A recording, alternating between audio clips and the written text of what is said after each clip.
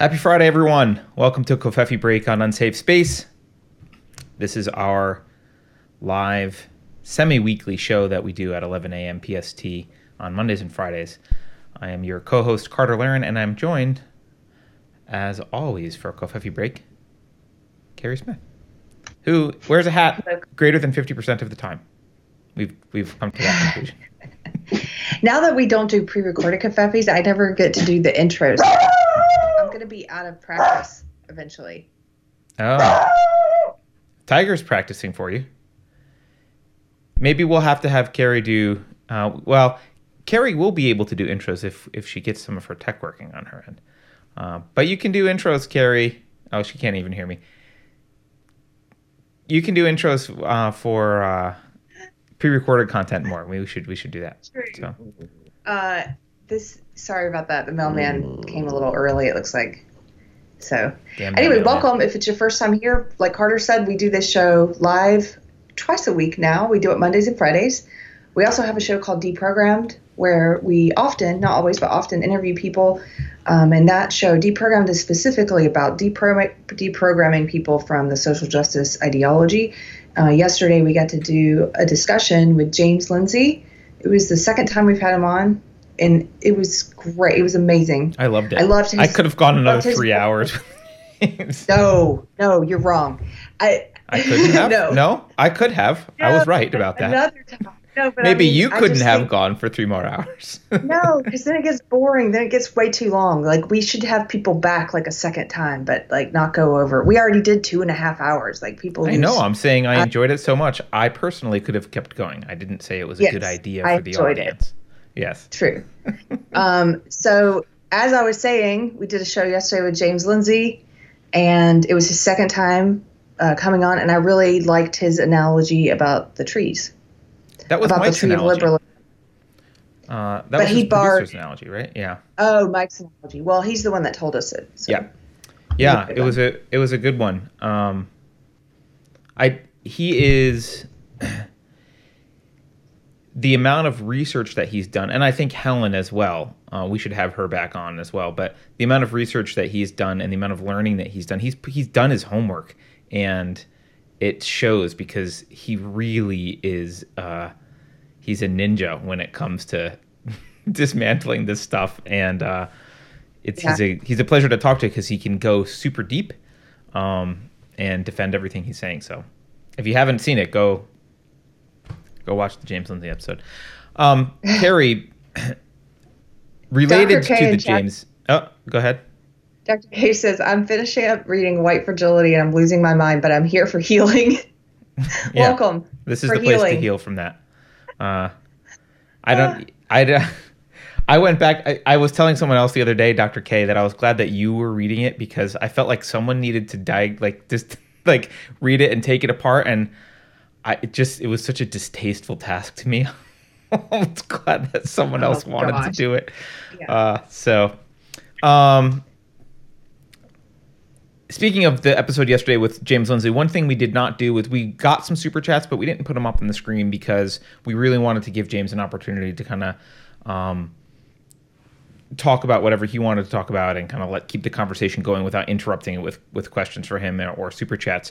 But we did. And also, it's hard to pay attention to that kind of a conversation and also read super. That one was hard for me to multitask, so I'm sorry also that I can never multitask, so and do that. Sometimes it's easier, but with him, I felt like I have to be very plugged in.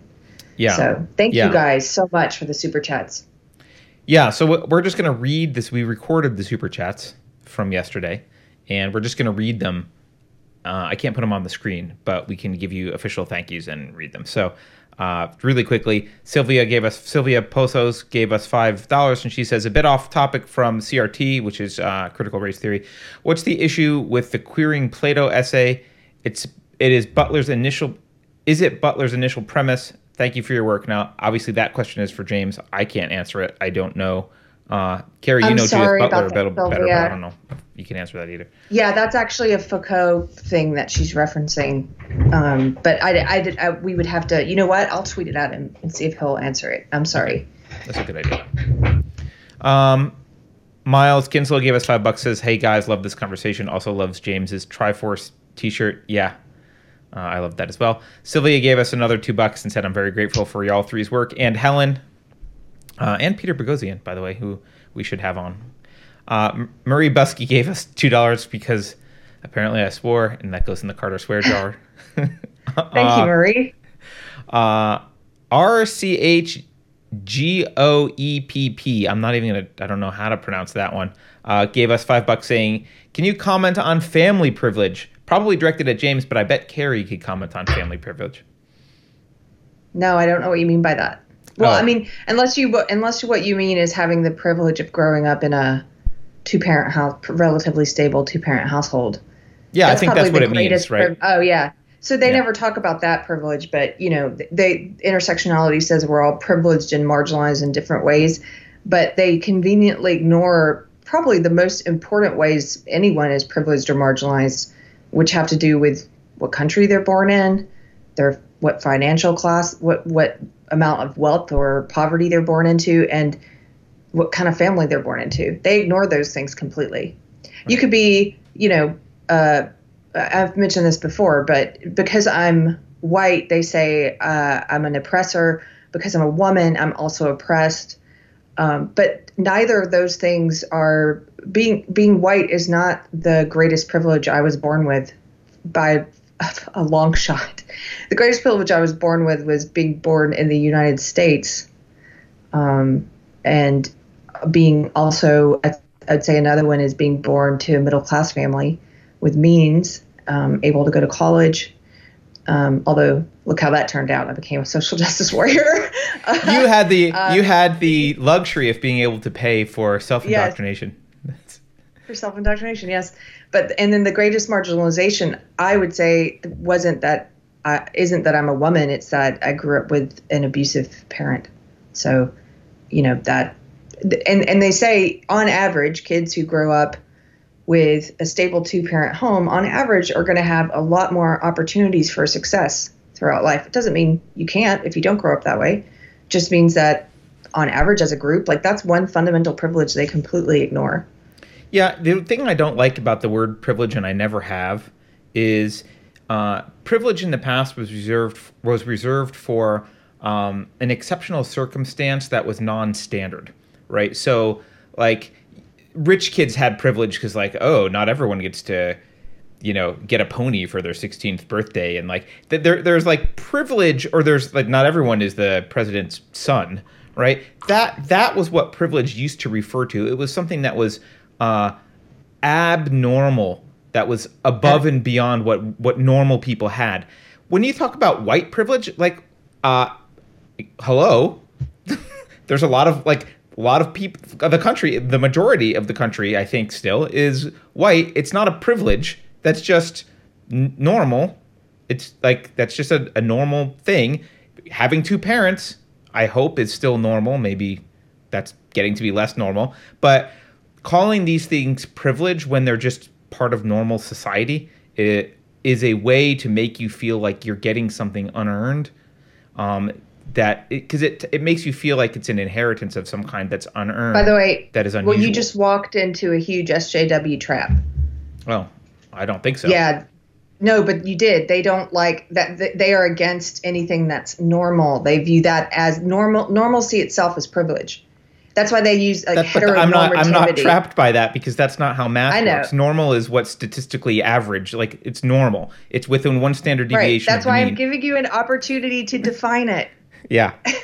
Yeah. I mean, they can trap you by redefining words all the time, right? But that's not, don't let yourself get caught by the normal trap. That's bullcrap. And calling something abnormal isn't saying something or someone is abnormal is not a slight. They may be abnormally genius, right? Abnormal just means outside of the standard. It could be bad. It could be good. It could be neutral if you're talking about a trait that's morally neutral. Yeah. But anyway, the word privilege bothers me. So I bet they like the idea of family privilege because it tries to make it sound like, if you have two parents and a normal home in that sense, like a stable two-parent family, then you're somehow privileged, right? They're trying to take all the normalcy and make it privileged. All right. So what I was saying is that you will fall into this trap if you have discussions with them and you use that word just to be aware of it. They view normal as a privilege, and they view just the word you use, standard. Why is that the standard, right? Right, but you can't tiptoe around words that they're going to make into traps. They can make any word into a trap. You just have to speak normally. And no, if you just need to know about. You need to know what you mean, though, and you need to know ahead of time what they're going to say. Yeah, and if you have an understanding for the meaning of the actual meaning of the words that you're using, and they try and spring a trap on you, just think back into your head what the definition is that you're using, and like usually they're equivocating or they're coming up with some other definition, because that's normal is not a word that carries moral relevance, although that's what they're trying to tag onto it. Let's do some more super chats from yesterday. Jason M says, question for James. What would be, by the way, he sent us $5. Thank you, Jason M. He said, what would be the biggest Achilles heel of woke ideology when facing it? That is a question for James. Carrie, do you have a thought on what the biggest Achilles heel for facing, for woke ideology when you're facing it? The biggest Achilles heel? Mm-hmm. I don't know. There's a couple. I mean, it's a contradictory belief system. So what I was saying just a second ago is know what you mean and know what their arguments are in advance. But they're not really arguments, but they're routes of attack, they're methods of attack. So you can define what you're saying. They will try to use a lot of double meanings of words, like that colorblind word. That was a great example he used yesterday. Mm-hmm. Yeah. And normal being one of those. Right. Yeah. There is a lot of internal contradictions, and external contradictions. It doesn't have a correspondence to reality. I don't know. Can I ask you a question, just as someone who was a social justice warrior for 20 years? It seems like, because I know that arguing with them and showing contradictions might not help. It seems like one Achilles heel might be it's kind of a miserable existence psychologically to be a social justice warrior. It is. Well, it is very miserable. That's for sure. I don't know how you leverage that, but all right. Also, yesterday, Little Ragamuffin sent us $10. Says, if all the ones fighting against the merit system just put an ounce of that energy into actually working hard, they might just have the best life possible. Yes, certainly. This is kind of a tangent, but whatever. I had this conversation with my daughter this morning because she read a book that was that she didn't like. She read a fiction book that she didn't like. And what we untangled about it was most of the books that she likes, that she reads, have a story about that the protagonist has a journey. They go on a journey, not physical, but whatever. They go on some kind of journey. And the protagonist, the path for that journey, whether it's tragic at the end or good, the path is ultimately the result of numerous decisions that the hero or the protagonist made, right? And so it's a protagonist with agency. Things are happening not to the protagonist, but because of the protagonist. The protagonist is making choices, good or bad, and the story progresses. And the book that she read that she didn't like, the protagonist was everything. There were no choices involved. It was a description of all the things happening to the protagonist constantly, and there was not even psychological choices, right? There wasn't the protagonist functioning as an agent, making choices to make her life better or worse. And we talked about that being one of the premises for certain political ideologies, which is that you're kind of stuck in your station as an object and you don't have agency. And so what you're getting to, Little Ragamuffin, is that the kind of more individualist perspective is you do have agency, and it doesn't mean that I can be a star basketball player, but it does mean I can better my life in some ways if I work hard and apply myself. And that is antithetical to the social justice ideology. One of the things I noticed, I was thinking about yesterday is I've noticed there are the people who are against woke ideology or who are not down with it, who are too afraid to say anything about it. And we hear from those people all the time. And I totally understand that. I've said before, they have good reason to be afraid.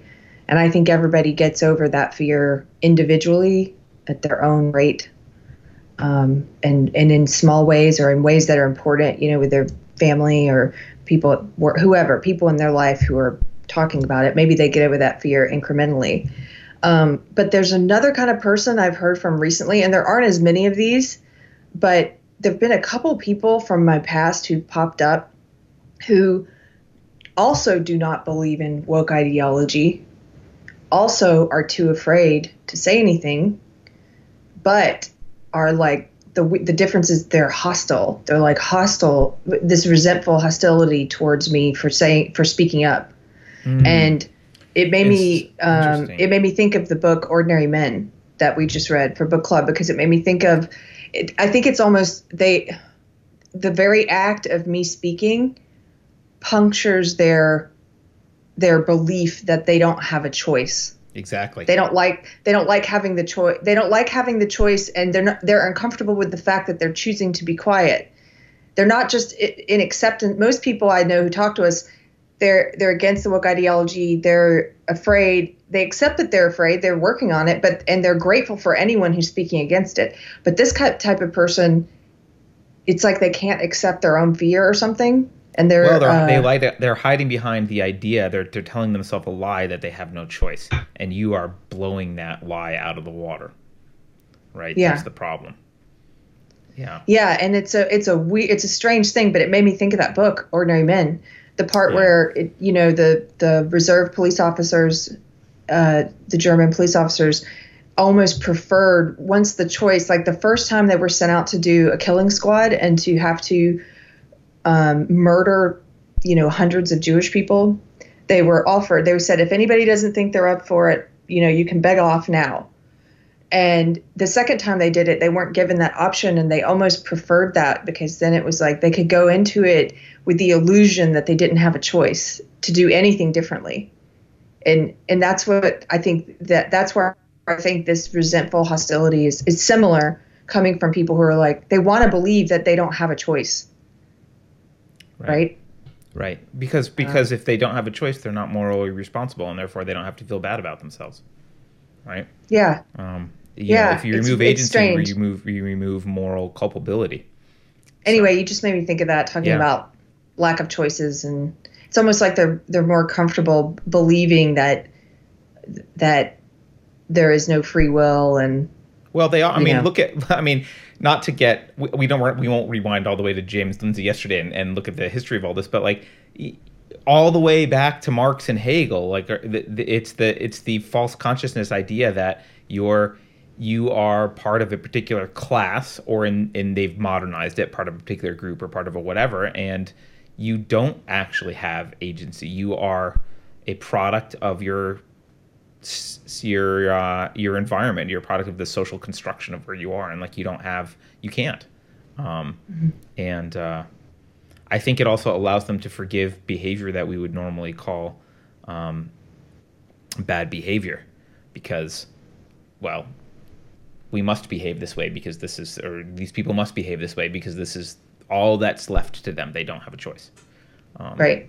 So, all right. You want to move on to a couple other chats? We're almost done. Yeah. Yesterday, Nunya Biz, thank you, Nunya Biz. Nunya Biz says, can we get a movement to rename intersectionalism as systemic daddy issues? Carrie, thoughts? I like the comment. Thank you. Yes, we can. You are now officially in charge of that movement, Nunya Biz. Gregory Nicholson gave us $5 saying, thank you, Gregory, saying, CRT liberationist tactics of problematizing seems unquenchable. We can all be made equal with enough force, but such force means monopoly of power. Yeah, that's the Harrison Bergeron story, which Carrie brought up, and we've then since referenced a few times, is a great example. If you haven't read this short story, the Kurt Vonnegut short story called Harrison Bergeron, it's available for free online. It's an example of a society that believes that making everyone equal is to be done with force and is the moral ideal, and it's the dystopia you would imagine. So, and this is the purity spiral thing. The problematizing everything is unquenchable. This is why they infight, right? They always need a scapegoat, and so when they kick the people on the outside out at some point, they find a scapegoat, kick them out. Well, the next thing they're doing is looking for another scapegoat for something, and so that's why they kind of self implode often. $2 from Noah N yesterday saying thank you so much for this talk. Noah. So good. And the last one yesterday, Eke Homer gave us $5 and said thanks for a fantastic conversation. So thank you all guys for the super chats and gals for the super chats yesterday. And we have one so far today, which we're going to throw up on the screen. Ninja Kitty says there was one sale on last Friday, Kofefi. Need you all to step up your game. Ninja Kitty's got a little contest where he's wanting to. He donates $1 for every sale that you guys do during Kofefi. I think Friday Kofefis. And so he's I guess he's disappointed and wants to donate more, but I just want to say thank you to, before we move on, just like odds and ends, thank you. I got my coffee cup from Heather. I love it. Thank you. Don't be a puppet with a pitchfork, guys. And I like my little piece of art. It's super cool. And Tabitha, Carter forgot to send me my shawl. I know. He is sending it. He wants the shawl for himself. My dolly. I put it. Look, here's what I was so stupid. I packaged up the box. I sent the note that you left, Tabitha. I sent everything else, but I just forgot to put the scarf in. So look at this. Tabitha's daughter drew this for me. Or the shawl. Isn't this cool? Anyway, I like it. I'm going to put it on my wall. Thank you very much. Well. Thank you for the super chat. GL Scott, he says, I want a mug. I know. So, and actually, I have GL news. Scott, we have mugs coming. I have mugs in my house. They arrived last night. I have a giant box of mugs. So they are now finally coming. I can ship mugs. If you are owed a mug, you will get a mug. Thank you for your patience, but they finally arrived. So for those of you who don't know how to get a mug, you go subscribe on Subscribestar for $25 or more a month, and you are in the Mug Club. I was going to say Mug Club, but I feel like I just stole that from Steven Crowder. So you get a mug. You get a mug. You get a mug. All right. Tabitha just super chatted and gave us $5 for money for postage to send Carrie's shawl. Thank you very much. Tabitha. Okay, so one other housekeeping thing, and then we'll get going.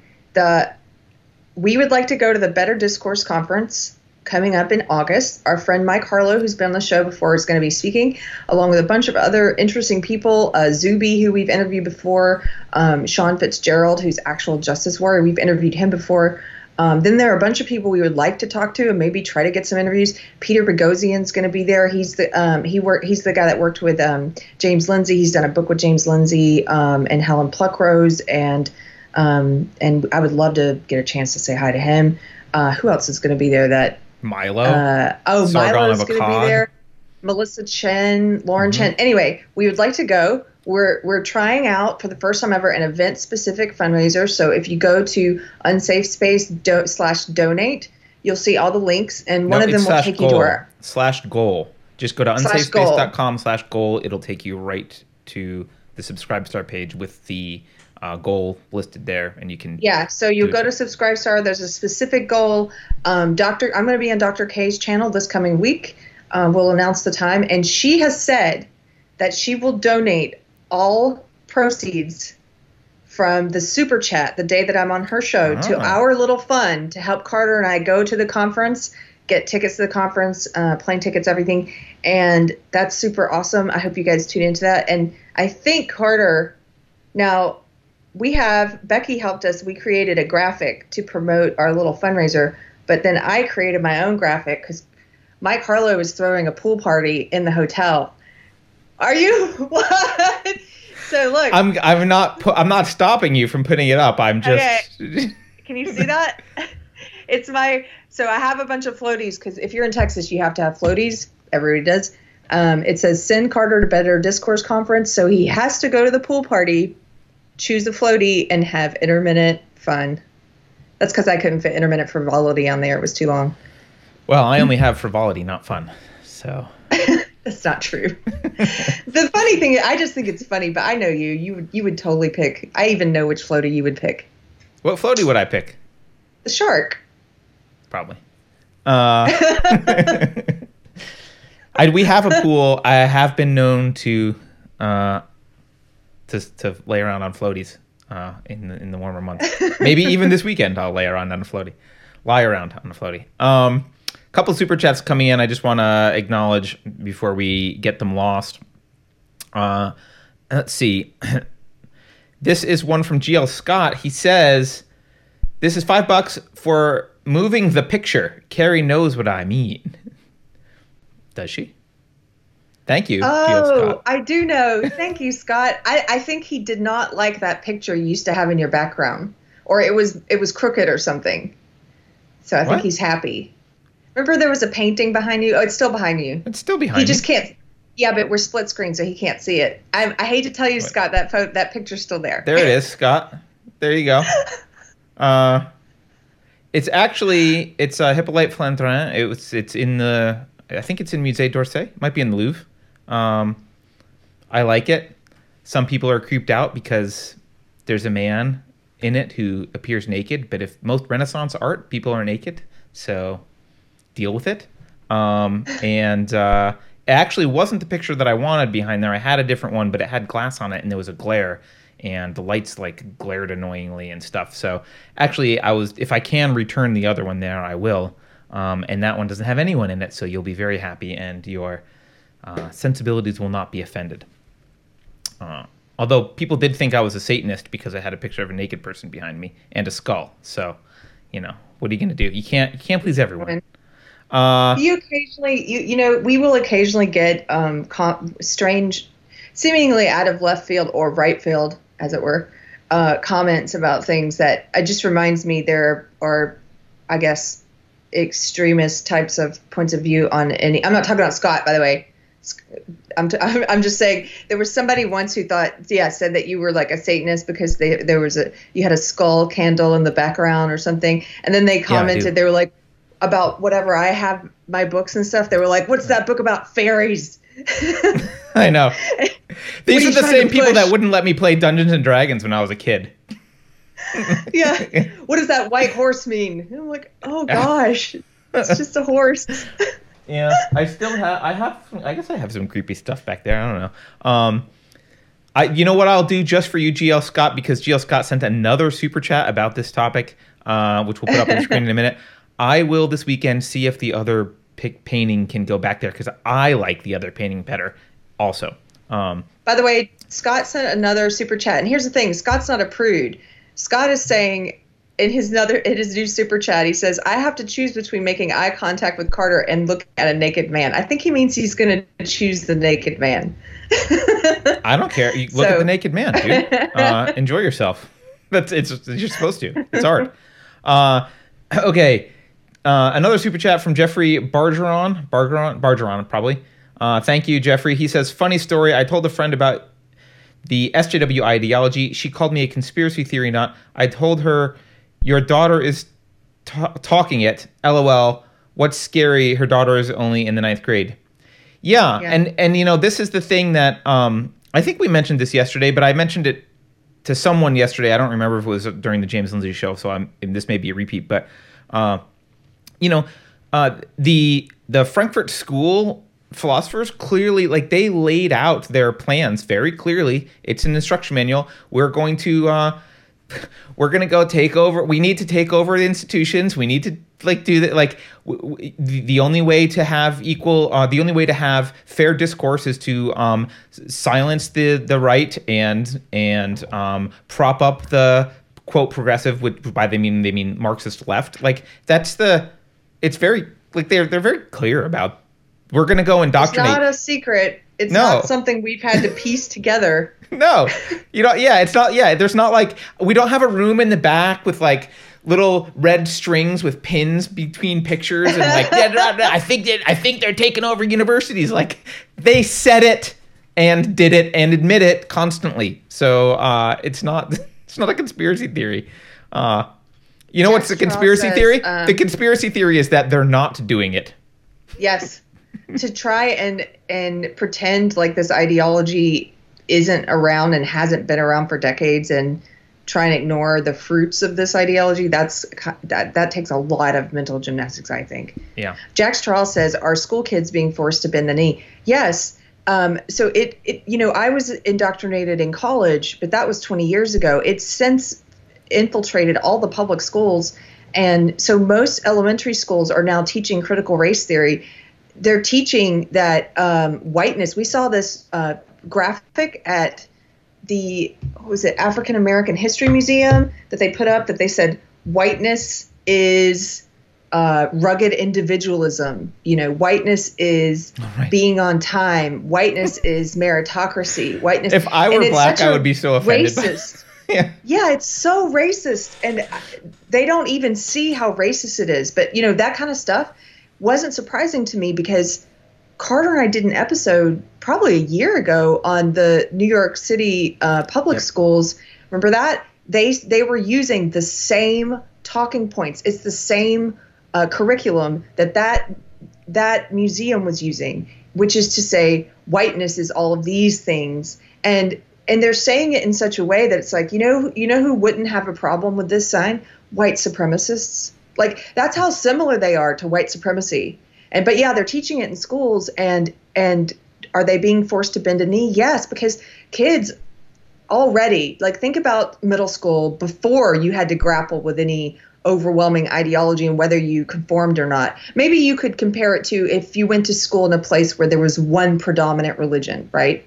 Whether that was Christianity or Islam or whatever, or if it was the Jewish faith. Maybe if you went to school in a place where there was one form of belief and you felt like you needed to conform, you could compare it to that. But there's nothing quite like this. This is to a different magnitude. And so kids who are already under pressure to fit in and to conform, all the stuff they're doing on social media, the black squares, Blackout Tuesday, the virtue signaling, the BLM hashtags, all of that. If they're not doing it, those kids are being shamed. They're being harassed. I have a friend, her daughter who's in high school was harassed for posting a picture. It might have been on Blackout Tuesday, posting a picture that didn't have anything to do with Blackout Tuesday. Other students piled on her. How dare you show a picture of yourself happy with someone else, right? Like doing something other than what we're doing. And then one of these kids created a fake profile, like pretended to be an older woman, and started harassing her daughter. And she's smart enough and she's an involved enough parent that she took over her daughter's social media for a while, and she wrote back to this person and was like, I don't she realized it was a kid pretending to be like a woman who's harassing her daughter for not complying, for not, doing the knee bending, the virtue signaling, posting the right things, conforming. They're bullying children who are not speaking the words. And we just heard from James yesterday, a parent was saying to him that their kids were speaking some of this stuff, and the parent asked them, like, what do you mean by that? Can you explain it? Like trying to make the kid think a little bit about what they're saying. And they were like, well, I don't know. That's just what everybody's saying. That's just what everybody's saying. Right. The dirty secret is kids have been giving that answer for 20 years. It's just that they haven't been saying anything you've been questioning.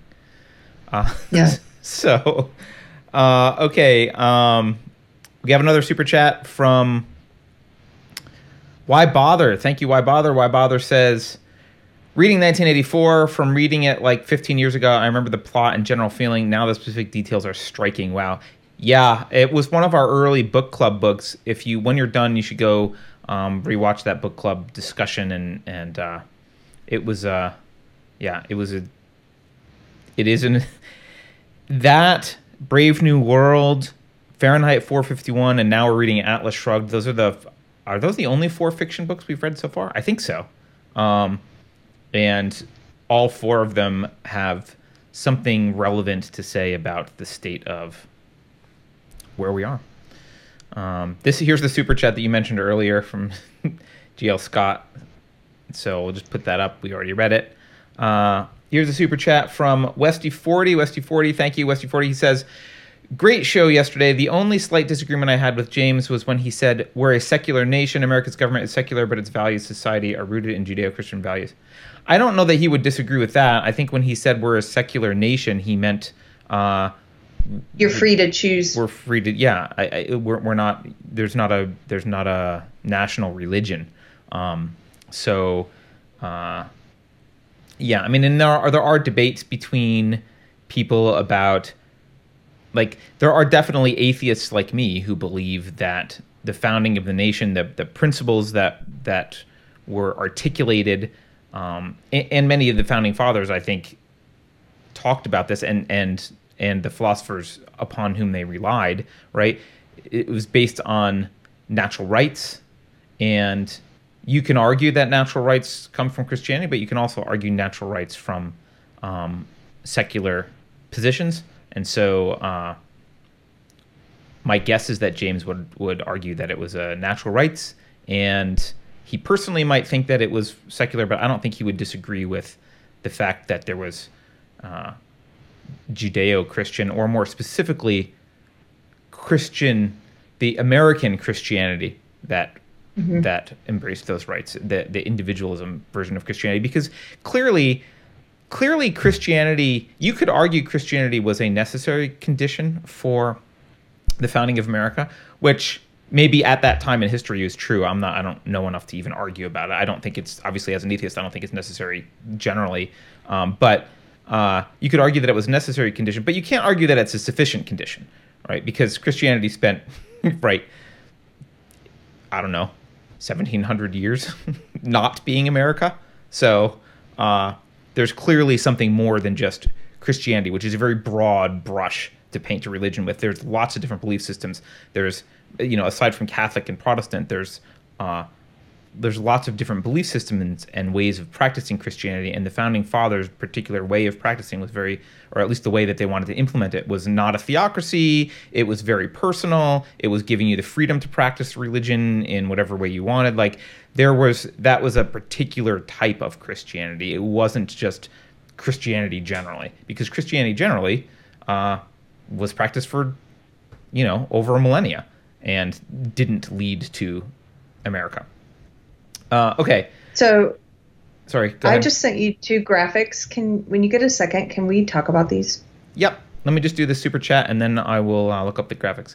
So, Meegs294 sends us a super chat. Thank you, Meegs. Meegs says, just donating to a service that I've used and helped me out. Y'all go to that conference. Thank you, Meegs. Thank you. I want to... We don't look for sponsors for this show. That's intentional. I would love for YouTube to actually let us run ads, but that's a hit or miss thing. Who knows if that'll happen. Sometimes they do. Sometimes let's say 50% of the time they don't let us. I never know. Yeah, no, it depends. But I really appreciate Meegs' super chat here, and everyone's, but like the statement that comes with Meegs' super chat, because look, we're trying to provide value. If we don't provide you any value other than wasting your time, then you shouldn't be donating to us. But if we are providing you value, then yeah, please go ahead and donate. I mean, you spend $10 a month on Netflix or whatever it is. I don't know what Netflix is now. So if we're providing some value, you should pay for services that you think are valuable. You don't have to think we're valuable, but if we are, and you can afford it, we do really appreciate it, and that's a moral statement that was just made there. So I appreciate that. So Carrie, why don't you?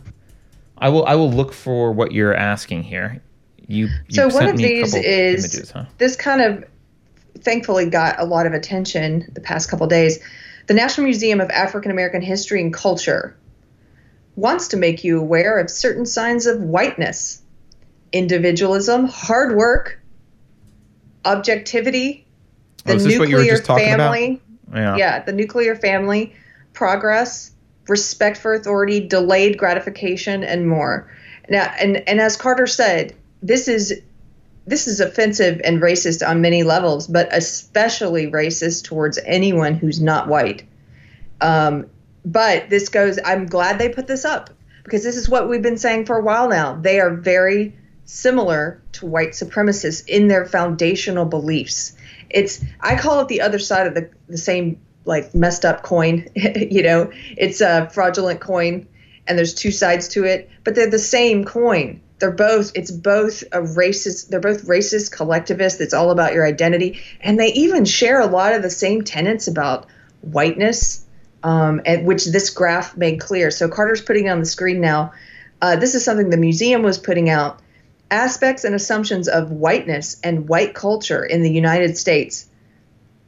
And then look at some of the stuff they're saying. This is all positive stuff. And this is not white. If you are unclear on this, this is absolutely racist to say that these are aspects of whiteness. None of these things know any skin tone. Rugged individualism. The individual is the primary unit. Self-reliance, independence, and autonomy are highly valued and rewarded. Yeah, imagine that. Independence and autonomy being highly valued and rewarded. Individuals are assumed to be in control of their environment. You get what you deserve. Carter, this goes to what you were talking about, where they want to pretend like they have, just because you can't tomorrow choose to be like a millionaire. Like, I wake up one morning and say I want to be a millionaire. Then they pretend like they have no agency whatsoever. Like, you can't control your environment at all. That's BS. The nuclear family, go ahead. Actually, but yeah, just on rugged individualism really quickly. Yeah. What's interesting to me about this is if I almost read this as, like, I'm imagining if I were black and I wanted to exercise independence and autonomy, and I wanted to be rewarded for it, and I expected to be, and I wanted to reward other people for that, and I wanted to assume, and I was assuming I was in control of my environment. If that's the world I wanted to live in, I feel like they're saying if you're black, you can't live in a free society. There's some other set of rules that society works for black people, and they're not allowed to be in a society where the individual is the primary unit and there's self-reliance. They need to be in the Marxist utopia. It's really horrifying because the individual society is by far the most prosperous, free, best society ever developed in all of history. And what they're saying is, that's not for you, black folks. That is horrible. That is horrible. It's horrible.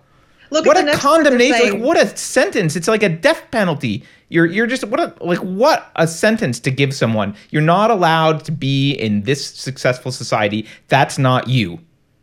Yeah. Look at the family structure part. They're saying this is whiteness. The nuclear family, father, mother, 2.3 children is the ideal social unit. The husband is the breadwinner and head of household. Wife is homemaker and subordinate to the husband. Children should have their own rooms and be independent. But okay, by the way, this is a nitpick. I get it. It's a total nitpick. You're going to mock me for it. 2.3 children is not no one has 2.3 children. 2.3 children. No, my mind went there too. They're putting that in because they're trying to be condescending. It's like a snarky little, you just want 2.3 children. It's a condescending little, it's like a little snarky thing. There is no 2.3 children. Like, yes, that might be an average, but the right way to say this would be mother, father, and a couple of kids or whatever. But 2 to 3 kids, yeah. Yeah, but they're saying 2.3 as if it's a way to mock it, because 2.3 is also obviously impossible. So, I guess if you chop enough limbs off, it's possible, but still. Look at the next one. This is the postmodernism coming through. Emphasis on the scientific method. So science is white, guys. Objectivity. Objective, rational, linear thinking. So not only are they saying all these things are white, they're saying they're bad. They're saying these things are bad. Cause and effect relationships. I mean, that's like Aristotle. That's like ancient rational think, like the very foundations of rational thought. How dare you look at cause and effect relationships, Carter, and try to make any sense out of the world?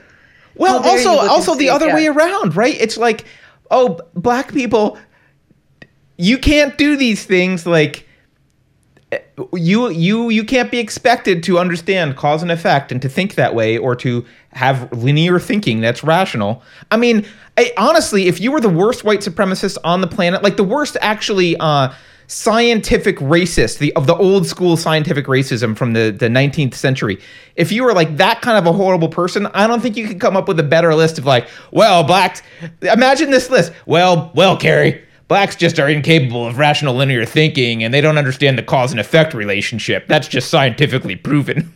Like, it's so racist. It's so insanely racist. How do you not see that it's racist? I don't know. Elizabeth just asked, to go back to the kids part for a second, she's like, are they implying that having, like, say, six kids out of wedlock is the norm? I was like, no, they're specifically implying that that's the norm for black people. They're trying to tell black people this is what's normal for you. It is so racist. It's extremely racist. Yeah. So, okay, then history. Oh, wait, was science, quantitative emphasis. Right. Again, all of this, it's funny because they will attack these things, right? Because this is the postmodernist influence. They don't want you being able to talk about anything rationally or to use arguments because this ideology withers. Somebody asked, like, what is the Achilles heel of this ideology? Reason, intellect, objectivity, individualism, because it withers under these things. And so they don't want you to be able to use those tools, but they want to use them. They will use cause and effect. Okay, they will say, and they use it incorrectly. They will say there's a disproportionate number of black men in prison. That's the effect. The cause must be racism. And they don't use the scientific method to figure out what all the different potential causes could be. They're not actually trying to fix the problem. They're just trying to bolster this shoddy ideology.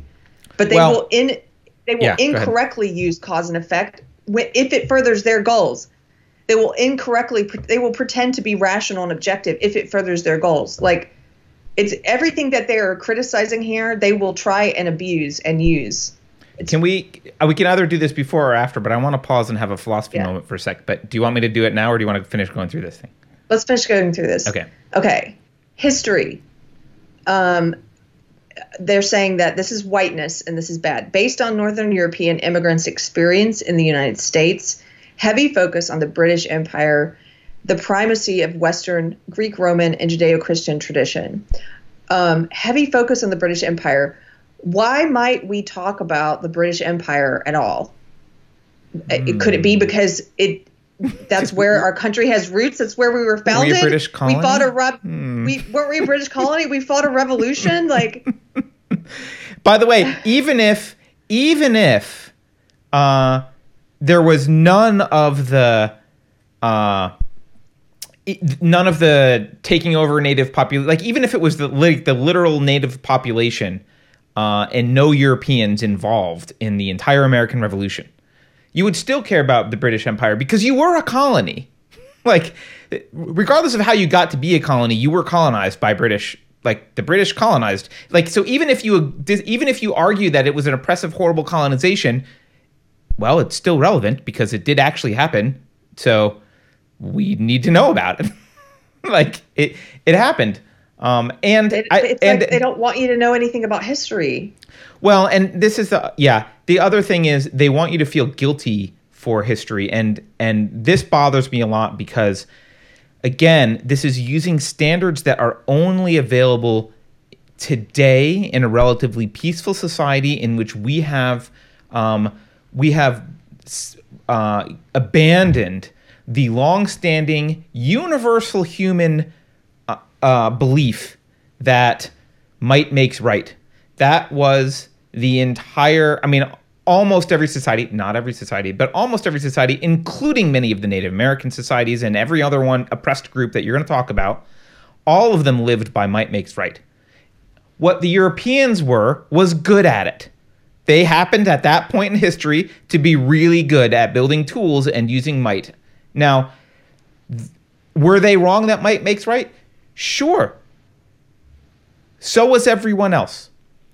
Rewinding and saying this party, because they won, is uniquely bad is dishonest because they weren't uniquely bad attacking.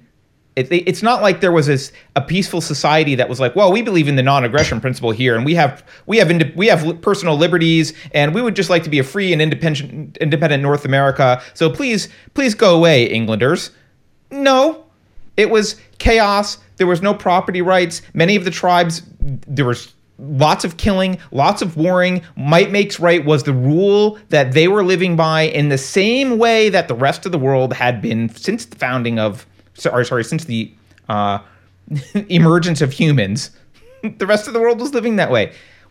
Yes, we evolved beyond it, but you can't rewind and say, oh, this is a uniquely British Empire problem, or this is a unique North American or European problem. It's not. It's not. And we study Greek and Roman and Judeo-Christian traditions because those are the traditions that led to our system of government that we have. That's why this is where we are. This is the system of government that we have is based on those traditions. That's where they came from.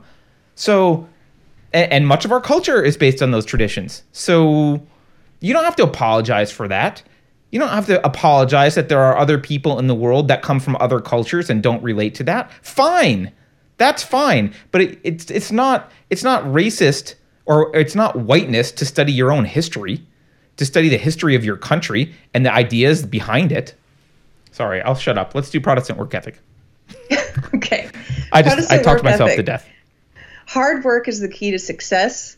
It is the key to, now again, this is a list that they're saying this is exclusively white. This is whiteness. This is white people. And it's not. They are belittling anyone who's not white who has worked hard and become successful. And they're also poo-pooing it. They're saying don't work hard. Again, think of the opposite of each of these things. That hard work is the key to success. They're basically saying it's not. It's not. Don't work hard. Well, and also work before play. I'm just going to, yeah, sorry. Finish reading those and I have a comment on that one generally. Work before play. And so they're saying play before work. If you didn't meet your goals, you didn't work hard enough. Okay. So clearly these people have never met anyone from China, because I look at that and go, that's not a Protestant work ethic. That's my wife. That's the Chinese work ethic. What the hell are you talking about? Actually, when I shared this, there was a guy who said, he was like, I'm Indian, and I think a lot of this is actually, I would call it Asian, not white. Especially the work ethic part. And I was laughing. I was like, well, that just means according to them, you've just internalized toxic whiteness. Well, but that's Asian a work man. ethic that's separate from, I mean, China didn't internalize crap from us other than, maybe there's a couple Starbucks, but like they didn't internalize whiteness. Plenty of cultures have a work ethic. Some cultures don't. It turns out that a work ethic is, again, a necessary but not sufficient condition for success. Work ethic does correlate to success.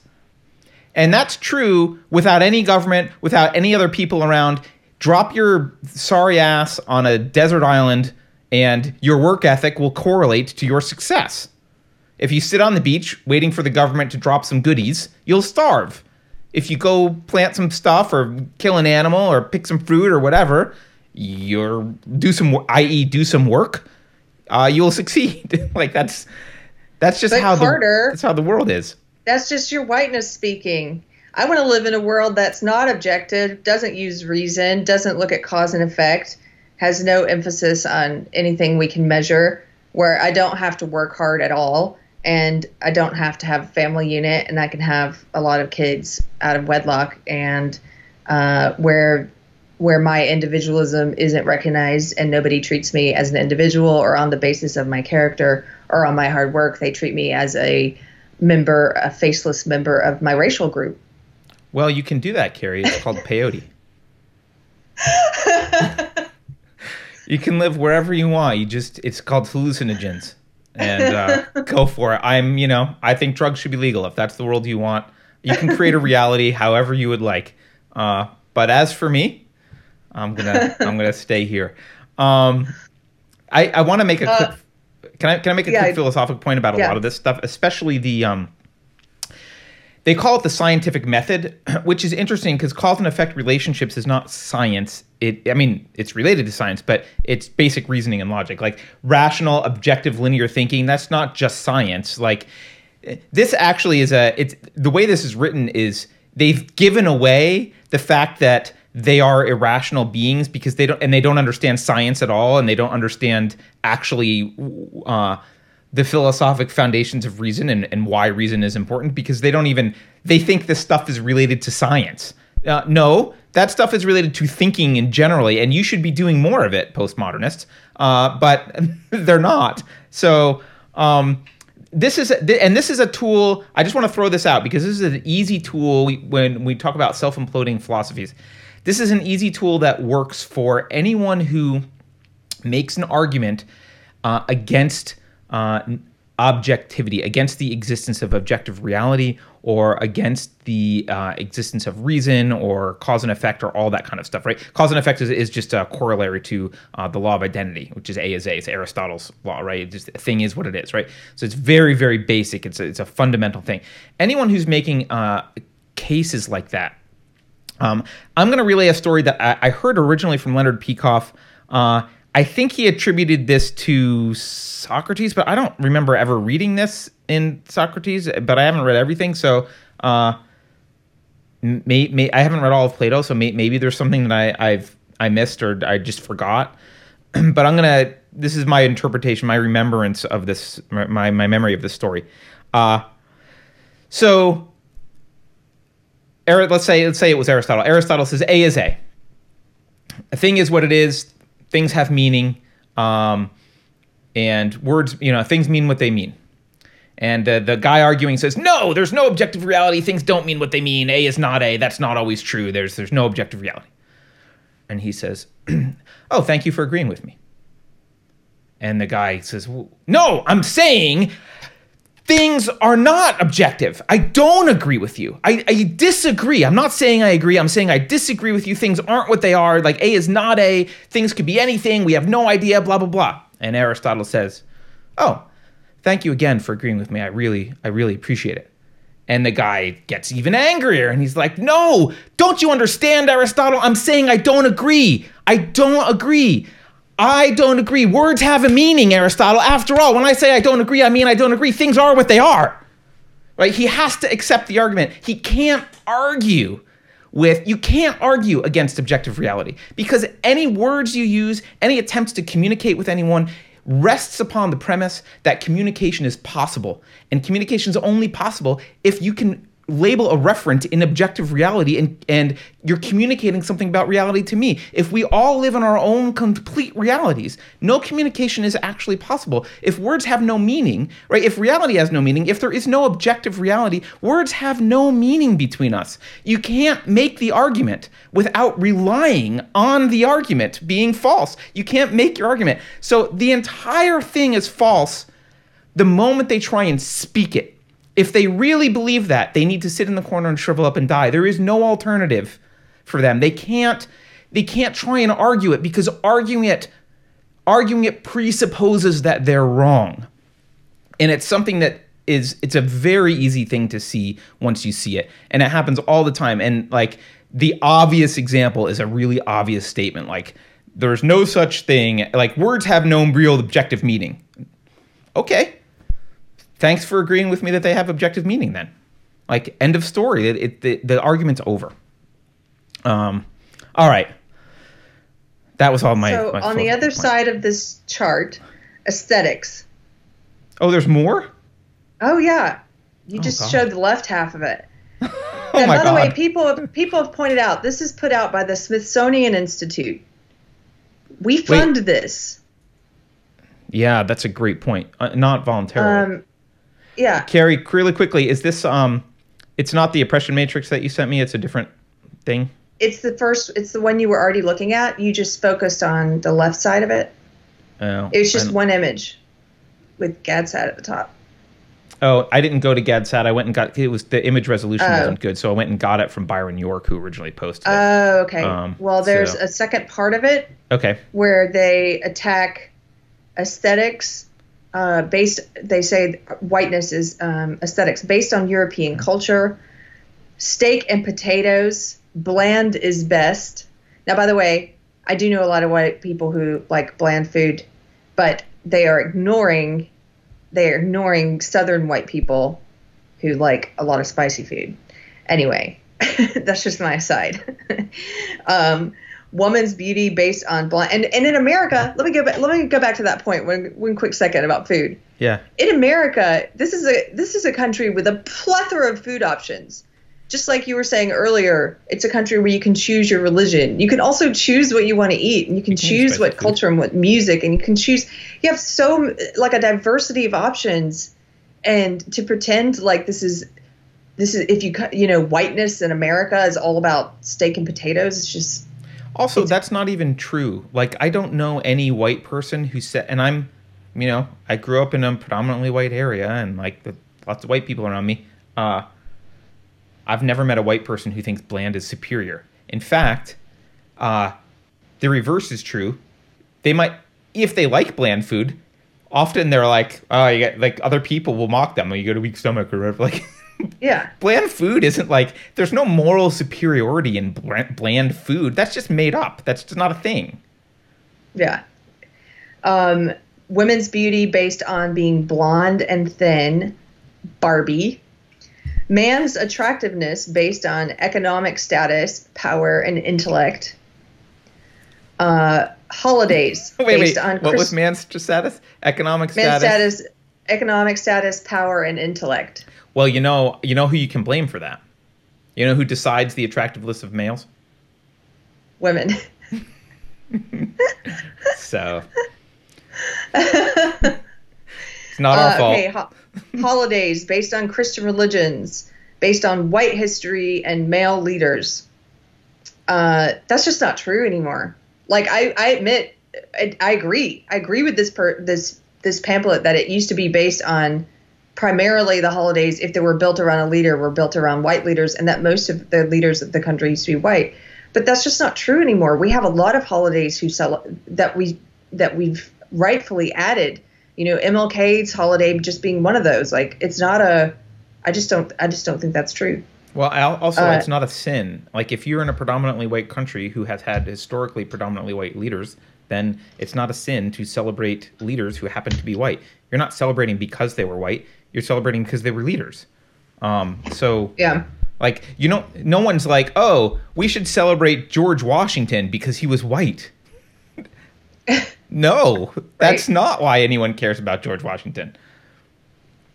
Competition, be number one, win at all costs, a winner-loser dichotomy, action orientation, and a master and control nature.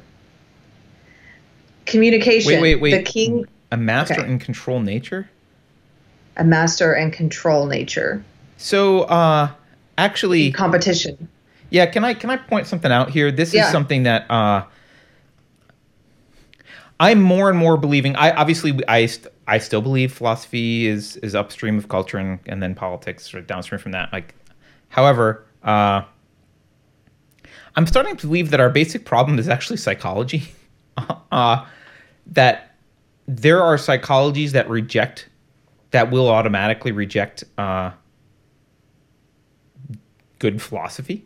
And there's a psychology that believes, and this is the psychology of the left. There is a psychology that believes that people are to be dominated or to dominate. Those are the two choices in life, that men should be dominated or men should dominate. And some of those people want to be the dominating people. And some of those people want to be dominated. In fact, I would say a majority of people want to be dominated. They want to be told what to do. Those psychologies are, again, as you used this phrase before, they're two sides of the same coin, and there's no place for that psychology in a free society. In a free society psychologically requires people that do not want to be dominated and do not want to dominate. The idea of a win-win transaction between people. I only want to deal with you if I get something out of it, and you also mutually benefit. That's the idea of free voluntary interaction, and that idea is not even on their radar. So when they word stuff like this, it's always about well, there's a master, and everything's master slave. It's power and control. It's all that. That's the mentality of everything. And so even a relationship that's mutual, where there's mutual benefit, they have a necessity to identify which one is the dominating one and which one is the submissive one in everything. And the truth is, in a moral society, neither one is dominating nor submissive. They are both getting something out of it, and it's a relationship that is mutually beneficial. So, I think Cecil pointed something out. They put on here that it's a part of whiteness to win at all costs, but he's pointing out that that's what they push. The by any means necessary. Well, that's what I mean. The win at all costs thing is like that implies that when you win, someone else loses, right? And that's not how most things work. Right, but that's how they work. It's funny because they're criticizing it and they're calling it whiteness, but this is another example of something they actually use. They have a group called BAMN, by any means necessary. They believe that the ends justify the means. This is why they support censorship and violence. Well, because they want this. They want to win. They want power. Yep. They want this ideology to be dominant, no matter the cost. Right, and again, we talked about repressive tolerance. I think maybe yesterday, but we just mentioned it on the show again today. I mean, Marcuse, for example, is very clear about this. He very clearly says, by any means necessary. Like the goal is a neo-Marxism, and by any means necessary. Like this isn't a conspiracy theory. Kerry's not making crap up about like, oh, they just want this. Like they say it. It is written down. This isn't. She's not assuming what. She's not psychologizing them. This isn't Kerry going, this is all they want. They say that. And you know what's great? What's good in a way, even though this is awful, but it's good, is that they've gotten a lot more honest now. They feel braver now about being honest. In the past couple months, in the past year, and especially the past couple months since it's gone mainstream, they now openly admit that they are Marxists. They used to deny that. They openly admit now that they view individualism as their enemy. They are attacking individualism. They say this now. Yeah. They're open about it. They openly say, yes, we do believe that we should treat people differently on the basis of race and sex and sexuality. We believe that. They openly say that now. Right. And I'm kind of glad they do, because it's easier to show people how evil they are when they're not, it's easier to show you a wolf when it's not wearing sheep's clothing. So they're being a wolf more clearly. They're showing you who they are. Okay, so last point, and then I want to move on to one other quick slide.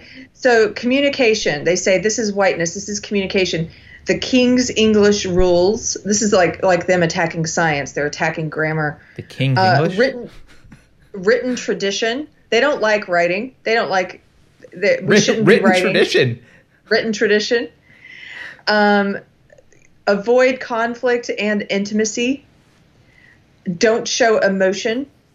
Don't discuss personal life, and be polite. They always attack civility. That's what they're doing at the end there, is they're attacking civility. Right. Because that's one of the ways they push this idea that they get that it's okay. Social justice ideology, social justice warriors believe it's okay for them to be violent. And one of the ways they push that is they say, well, civility and politeness it's a thing of whiteness, Right. And if you actually take what they're saying at face value, you would only want to be in a white society. I mean, it makes non-white societies look pretty bad. They can't be civil, apparently. They can't think for themselves. They don't. There's like no individualism. Like there's what were some of the other ones? There's like there's no. Yeah. No stable families. There's no science. There's no cause and effect. Like it's the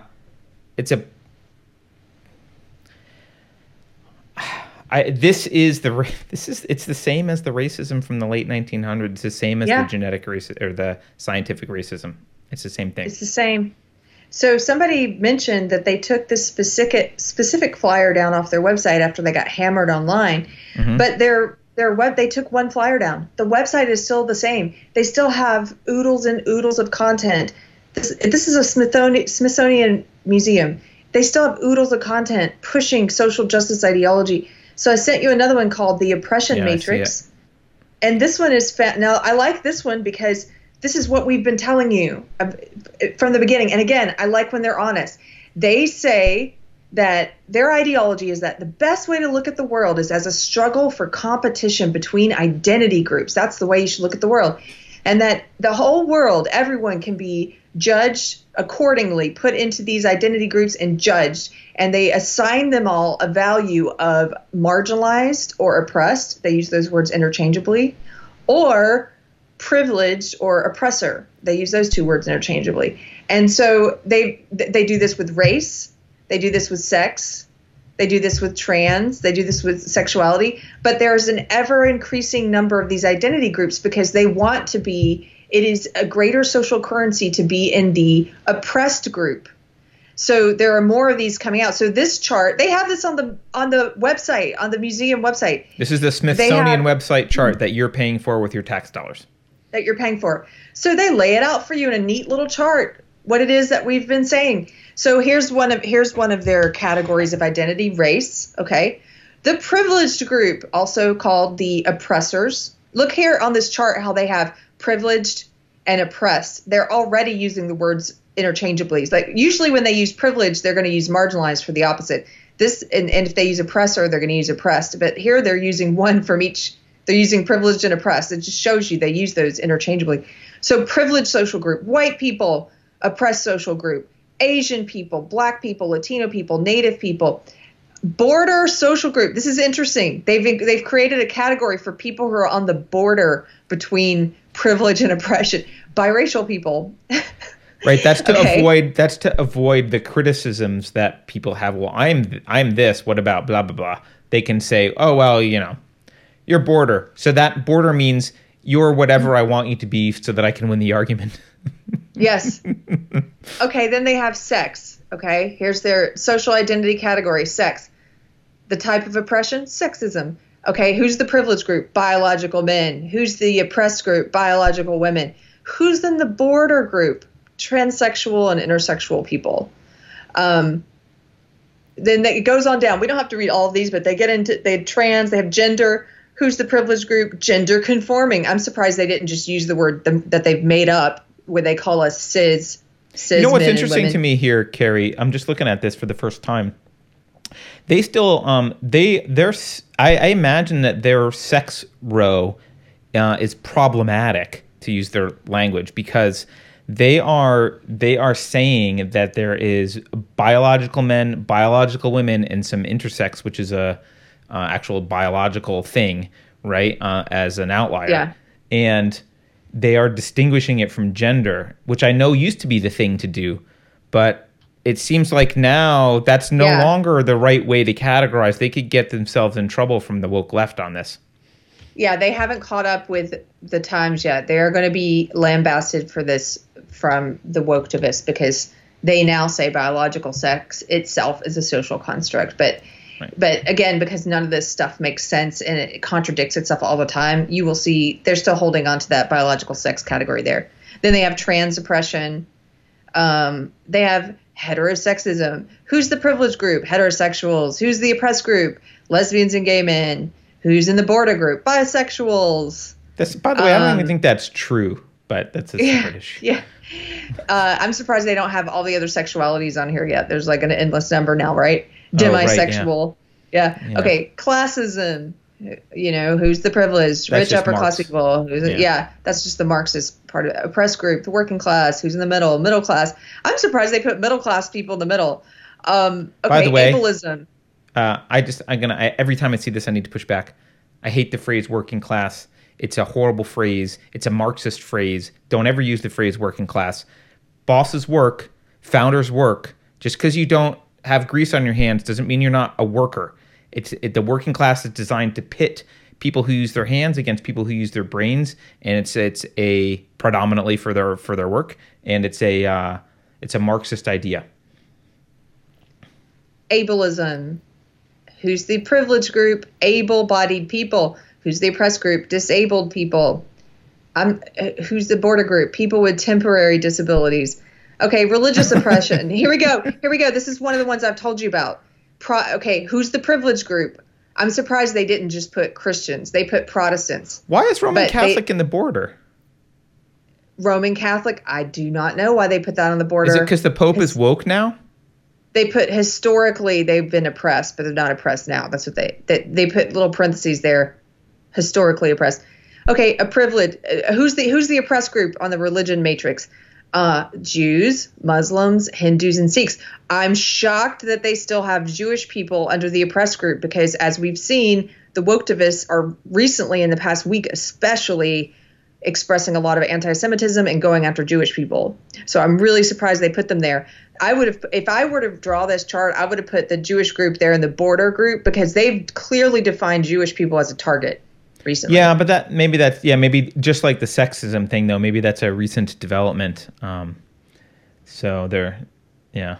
Okay. And then the last then they have now again, I think this, if I were to guess, this was made by an older person who learned the social justice stuff when I did, because they got some of these categories a little wrong from what the social justice people are saying now, and because they put ageism on here, they don't really the social justice isn't really focused on ageism anymore. But yes, that used to be one of the categories they would talk about, where adults are privileged and young people are the oppressed. What they left off are some of the newer, like size. They would have size on here. Who's the privileged group? Yeah. Thin people. Who's the oppressed group? Fat people. They would have size. There are other categories that are developing, like the whether or not you have a mental illness. Who's the privileged group? People without mental health problems. Who's the oppressed group? People with mental health problems.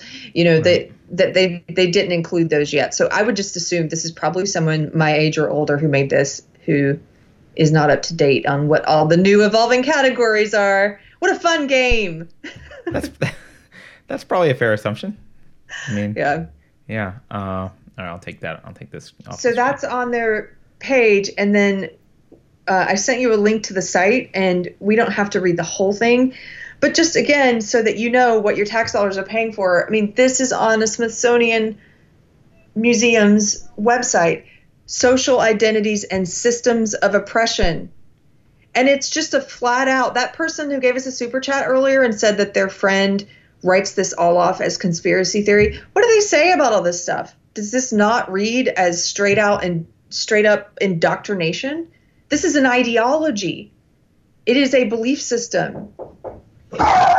Somebody's here. Hold on. Carter, somebody's at my door. I'll be right back. That's all right. I'm going to use this time to do a couple super chats because we've been going for a while, and I'm going to not get caught up on super chats if we don't. So I think the next one on my list here is Stephen Landau. Stephen, thank you Stephen says sends $25, and thank you, Stephen. He says 320-somethings in my circle are using the words. They seem to all be very sad. Is depression a part of the SJW ideology? You may have spoken about this, but thought you might revisit. That's actually good to talk to Carrie about when she returns. But yeah, we've talked about the psychological roots of believing in social justice, and Carrie uses the analogy that it fills a hole where religion should be, right? Where meaning, I would say it fills a hole where meaning should be. But so I would say there's probably two reasons for this. One is in a world of nihilism where you're not given any meaning in life, and meaning has been destroyed, and there's no focus on meaning. This does give you meaning and gives you kind of a something to strive for that's moral. And the other reason that I would say is the social justice ideology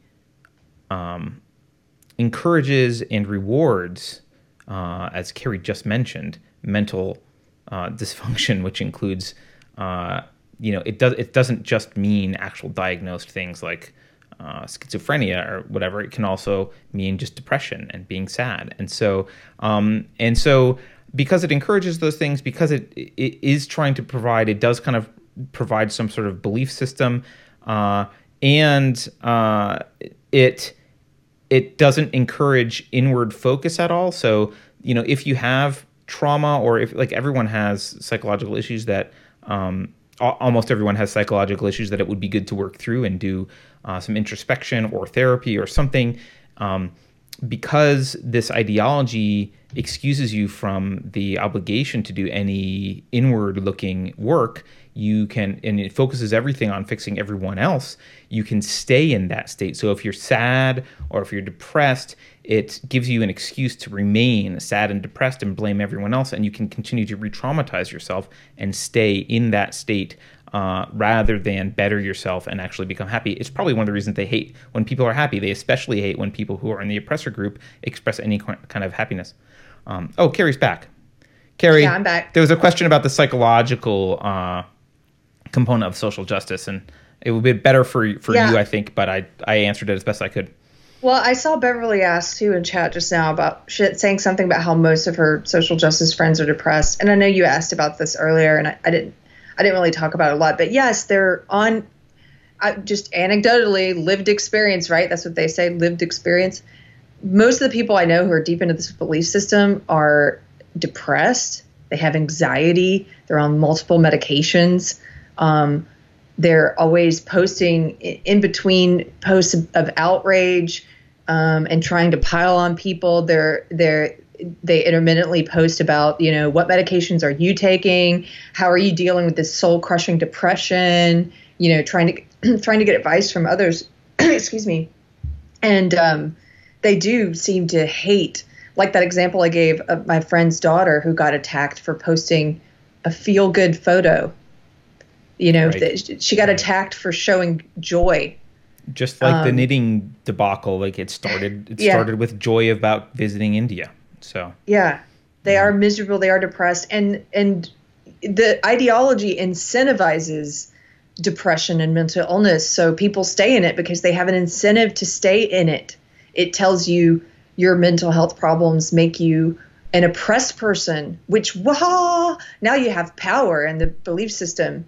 Right. Now you get to have more of a voice.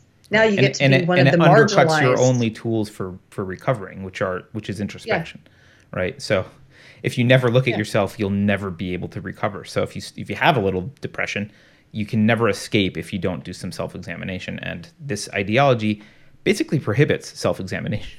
So so I know you're going to do some more super chats, but just on this idea of like what we're paying for this ideology to be spread, we're paying tax dollars for it to be spread in public schools. We're paying with our tax dollars. We're paying for it to be spread by museums, and we're paying for it for these trainings. It's indoctrination to happen in the government now. There's this thread I read like maybe 2 days ago. Christopher Rufo tweeted about this, and he says critical race theory is spreading rapidly through the federal government. Last week, a whistleblower sent me a trove of documents about a divisive, quote, diversity training, end quote, at the Treasury Department. Yep. What I discovered is deeply disturbing and an affront to equality. Buckle up. The training is called, guess. It's called Difficult Conversations About Race. Oh, we're all familiar with that phrase now, right? Yep. And calls on white employees at the Treasury, Federal Reserve, FDIC, CFPB, and the NCUA to pledge, quote, allyship amid the George Floyd tragedy, end quote. The goal is explicit: to convert, quote, everyone in the federal government to anti-racism, end quote. Anti-racism, remember, is their word for racism. They say, ask them what anti-racism means, and at the root of it, you will get to, it means treating people differently on the basis of race. That's what they call their racism. Right. And so he's got like the curriculum that they're pushing in these indoctrination seminars in the federal government. He says, to begin, the trainers set the ground rules. They claim that, quote, virtually all white people contribute to racism. I don't know how there hasn't been a lawsuit yet. This is How could racist they say to teach virtually? this. I think all white people, right? Isn't that the... That's what they usually say, all white people. But how have they not been sued yet? They insist that white employees must, quote, struggle to own their racism, end quote, and accept their, quote, unconscious bias, white privilege, and white fragility, end quote. They're speaking all the cult words. They've read all the cult books. And he includes all of this documents of what they're teaching. Next, the trainers recommend that white managers create safe spaces for listening sessions. Sounds like a struggle session, where black employees can explain what it means to be black and to be, quote, seen in their pain, end quote.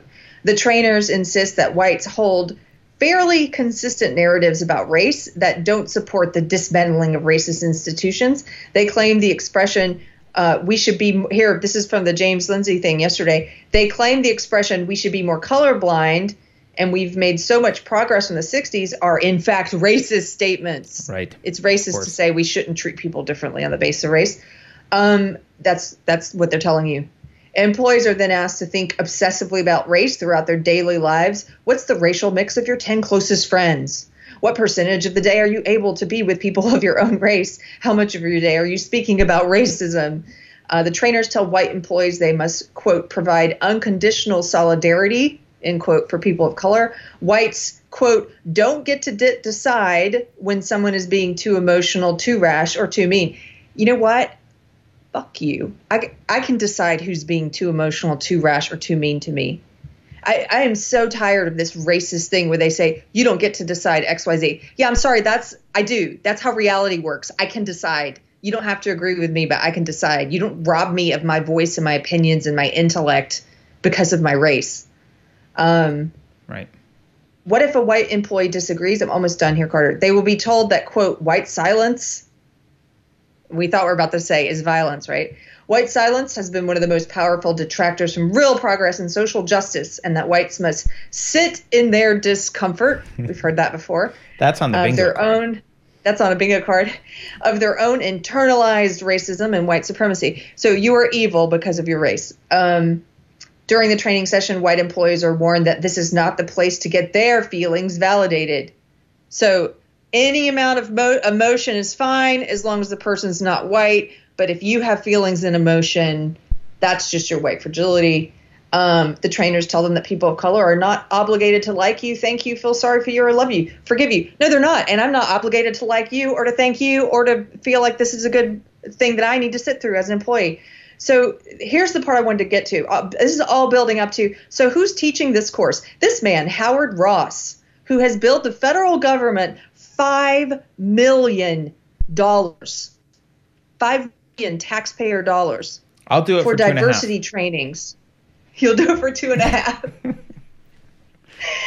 $5 million for diversity trainings over the past 15 years on topics including white supremacy, white privilege, and white fragility. Guess what? He's a white guy, and guess what he's got in his bio? This is the first sign to me, somebody pointed this out recently, it's true, that they're in the cult, is he has his pronouns in his bio. Of course. That's like that's like a Christian wearing a cross. You put the pronouns in your bio. You're like, this is my faith. I'm in this religion. Yep. So $5 million in 2011 alone, Howard Ross over 15 years. Right. Over 15 years, but get this. In 2011 alone, Howard Ross billed the General Services Administration $3 million. That's in 1 year. For diversity training, and he billed NASA $500,000 for power and privilege sexual orientation workshops. This guy says, and I agree, he is a taxpayer-funded charlatan. He has packaged racialist pseudoscience and used his privilege to secure massive federal diversity and inclusion contracts. And he goes, sadly, the diversity hustle hasn't stopped with the Trump administration. Ross has done many federally funded trainings since 2016, teaching the latest academic theories on, quote, white supremacy and encouraging federal workers to attend the annual White Privilege Conference. Can we get tickets to the White Privilege Conference? Doesn't my white privilege card get me admission automatically? I don't know. My white privilege card? That's hilarious, Carter. Sure, you just show up and you're like, here's my ticket. I got privilege. Let me in. Well, thank you for allowing me to read that.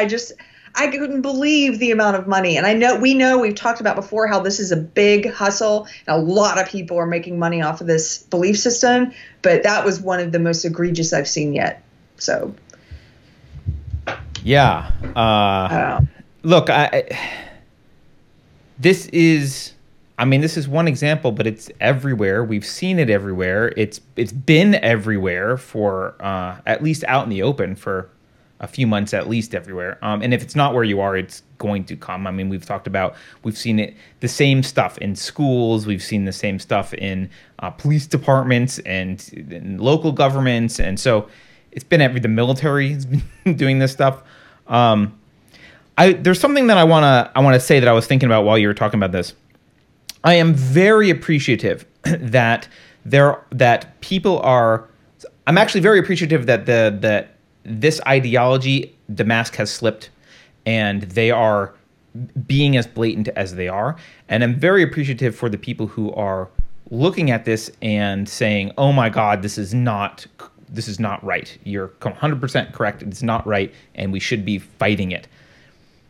I encourage you to not be surface level in your analysis of this, because this is not something that arose this year or last year or 5 years ago. If it's a weed in your garden, if you have a garden and you ignore it for 4 decades, and you step outside one day and there's some weeds, and those weeds are taller than whatever plants happen to survive during that entire time, you don't just chop the top of the weeds off and go, "Oh, good, okay, I can see my flowers again, all done," and go back inside. You need to find the roots. You need to rip the weed out of the garden by its roots. And if you think the root is just, "Oh, this is just like there's a trend of racism," you're missing the philosophical underpinnings of this.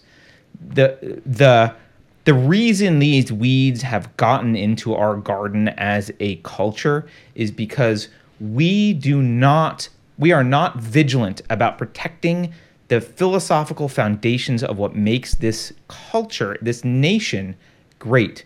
We don't talk about individualism. We don't talk about rights. We don't actually understand rights. We've corrupted the concept of rights. We don't talk about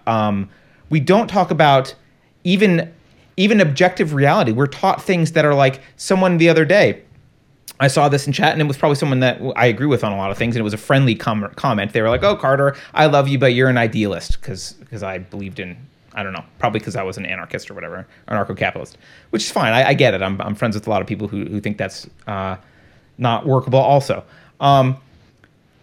But the idea that an idealist is derogatory, that's an insidious philosophical idea. That is the idea that standing on principle is somehow impractical. That's weird, because it was standing on principle that gave America the power it had, and actually gave America the power to the moral authority by which slavery was eradicated. The only reason that the abolitionists were able to win from a moral perspective is they had the moral authority of the principles that were in the Constitution and the Declaration of Independence. Those principles were there, and it was by that moral authority that they could effect change, positive change. So if we don't teach our kids, and if we are not vigilant about protecting the philosophical foundations of this country and why it is good, why is individualism good, why is collectivism bad, why is reason preferable? Like, why can't you just say, "I feel X, and therefore we should have a government program where you should behave this way because I'm offended"? Those roots, they've been in our culture for decades and decades and decades. We had probably some people in chat's favorite president, FDR, turn the idea of rights, and not just him, but turn the idea of rights completely on its head. You've got a right to healthcare. You've got a right to someone else's thing. You've got a right to this insurance. You've got a right to that. That's not how rights work. That's a corruption of the concept of rights.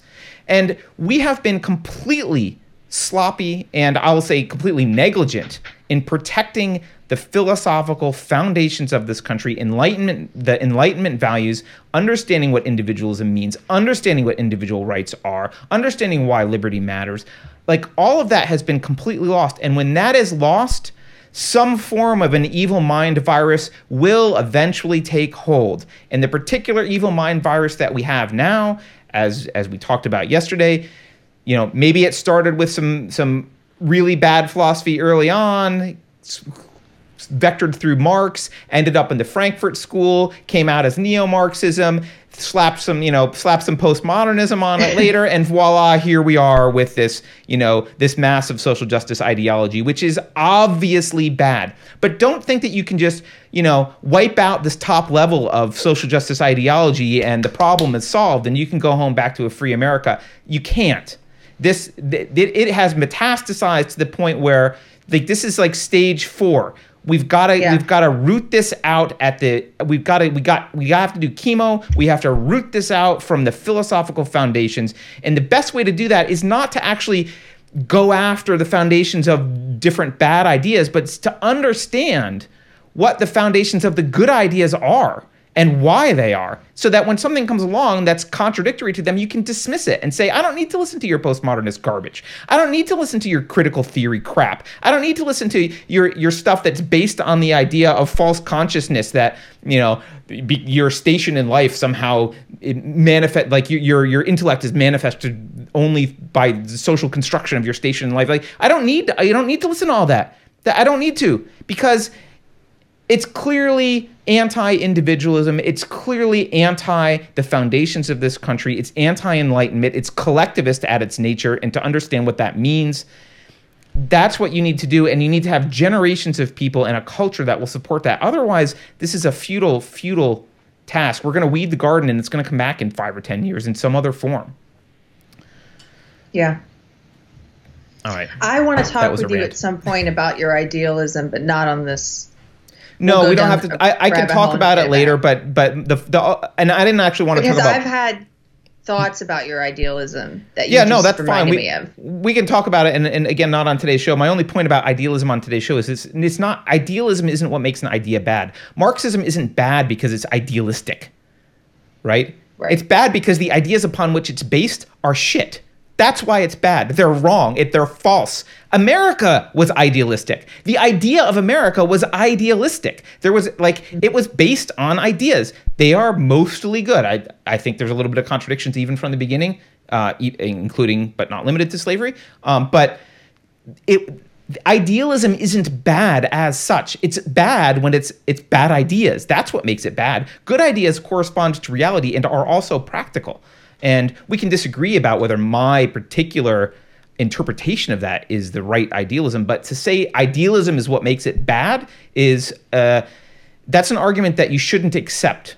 That's not an acceptable argument. That means that you believe that practicality and ideas don't go together, that theory and practice are two separate things. And that just means your theory's bad. Scientists don't say, well, the physics works on paper, but not in practice. So we're going to keep the theory and just adopt this idea that things work on paper and not in practice. No, if it doesn't work in practice, you trash the theory, because the theory needs to correspond to reality. But in non-science, we've accepted this idea that there can be theory that's somehow valid and needs to be considered that completely falls apart in practice without any revamping of the theory.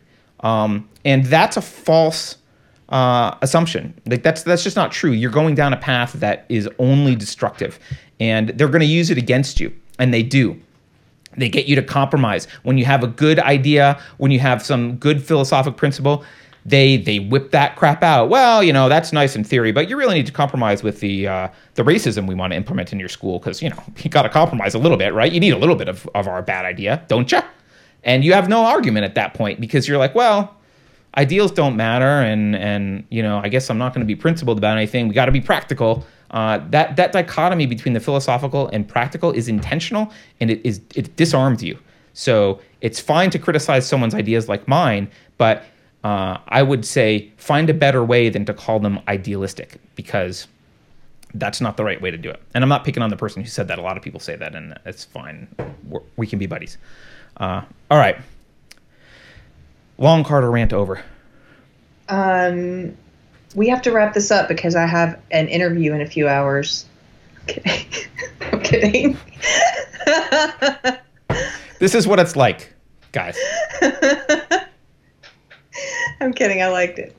So we have some super chats we could do, Carrie. We do. Let's do the super chats. And while you're pulling them up and getting them ready, I just wanted to say there's so many things lately. When we were doing the Daily Show, Carter and I thought, you know what, we should focus on quality rather than quantity, and let's just start doing these twice a week and do them live. And now I'm almost at the point where I'm like, there's just too much to talk about. I barely get through my list, and the kind of things we used to spend a whole episode on. There's so many of those now. It's like, where do you look? It's just permeated everything. Just this morning I saw Teen Vogue, which Teen Vogue is the worst of the worst. Anybody who reads that, I know social justice warriors who are like always praising it. I'm like, how better to signal your adherence to this cult, and also your lack of intelligence, honestly, than to say Teen Vogue is amazing. Teen Vogue just published an article about how sleep is racist. Wait, did you say sleep? Sleep. Systemically racist. And this gets to that point we made in an earlier show where you can play a fun game where you can do an internet search put any word like sleep or math. I love that one. Can hiking. you I'm really curious about the argument. Why is sleep racist? Well, they point to, again, speaking of that chart earlier where they say don't look at cause and effect. Well, they use it when they want to try and make an argument, even if it's a faulty argument. They point to statistics that say that black people on average have higher cortisol levels and get less sleep than white people. And the thing is, lucky them. They have more hours in the day. Wow. No, I don't want higher cortisol levels. I don't think that's lucky. I need more sleep. Because you think the stress of I don't know. No, I think they're right that is a problem.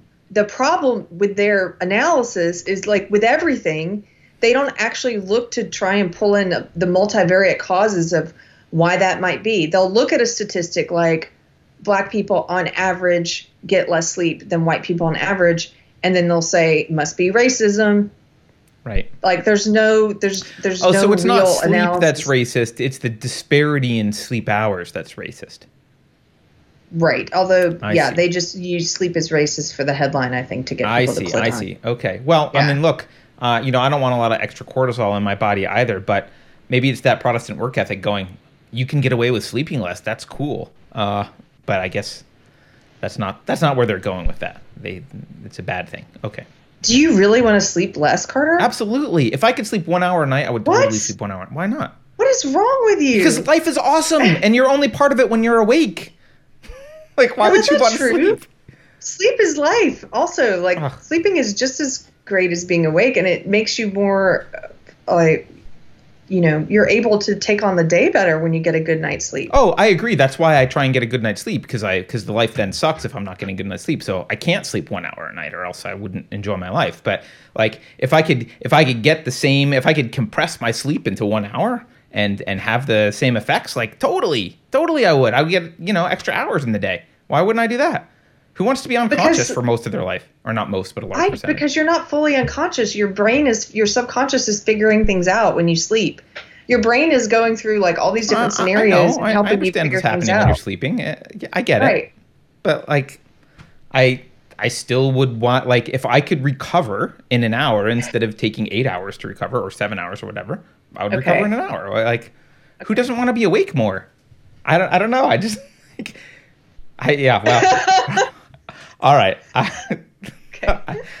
I mean, look, don't get me wrong. I enjoy sleeping, but if I could get the same thing out of not sleeping, I would totally. Like, if there was a magic drug I could take that was like, inject the drug, your subconscious will get all caught up with everything, and your metabolism will get caught up, and you can just keep going forever. There's no bad effects. You'll never have to sleep. I would get rid of my bed. I would be like, woohoo, this is great. But I guess it's a personality difference, I guess. All right, let's do some super chats. GL Scott, thank you, GL Scott. He gave us $9.99. He says, Do you think current events and or the current political climate reflect our being primed for the installation of totalitarianism? And also Netflix is $17 and it still sucks. Thank you for comparing us to Netflix. I didn't know how much it was, so I appreciate that, GL Scott. Reflect our being primed for the interest. Yes, I do think that, but not in like a weird conspiracy theory way, just in the conspiracy theory that we talked about before, which is this is what the people said they were going to do and they did it. Like, yeah. The Frankfurt School, I don't think the postmodernists did this as much, but like these quote philosophers, which is really they're little political philosophers, like people with political ideologies taking over the universities, they said they were going to do this. They're pretty clear about what they want. Neo-Marxism is a form of totalitarianism. So I don't know, Carrie, what do you think? Yeah, I mean, absolutely. They're using an event. They used the George Floyd event. It could have been any event. It just, this one worked. They've tried to use other events before, but neither have really taken. This one took. This one was, and the visuals, and it was egregious enough that like it spoke to their narrative just enough to really work. Right. And people were stuck home. It was a perfect storm. Yes, the coronavirus, the pandemic, tensions were high.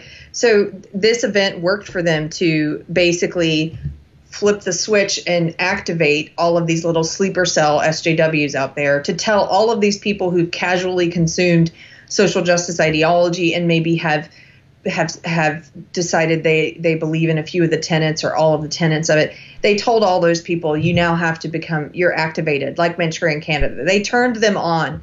Go out, go forth into the world and preach this belief system and convert your family members and have the, quote, difficult conversations about race, end quote, and ostracize your family members if you need to, and start posting the hashtags and start posting. They turned everybody on. And you can see the switch they used, right? Yeah. They did actually, you can see the switch. They said it's time to stop.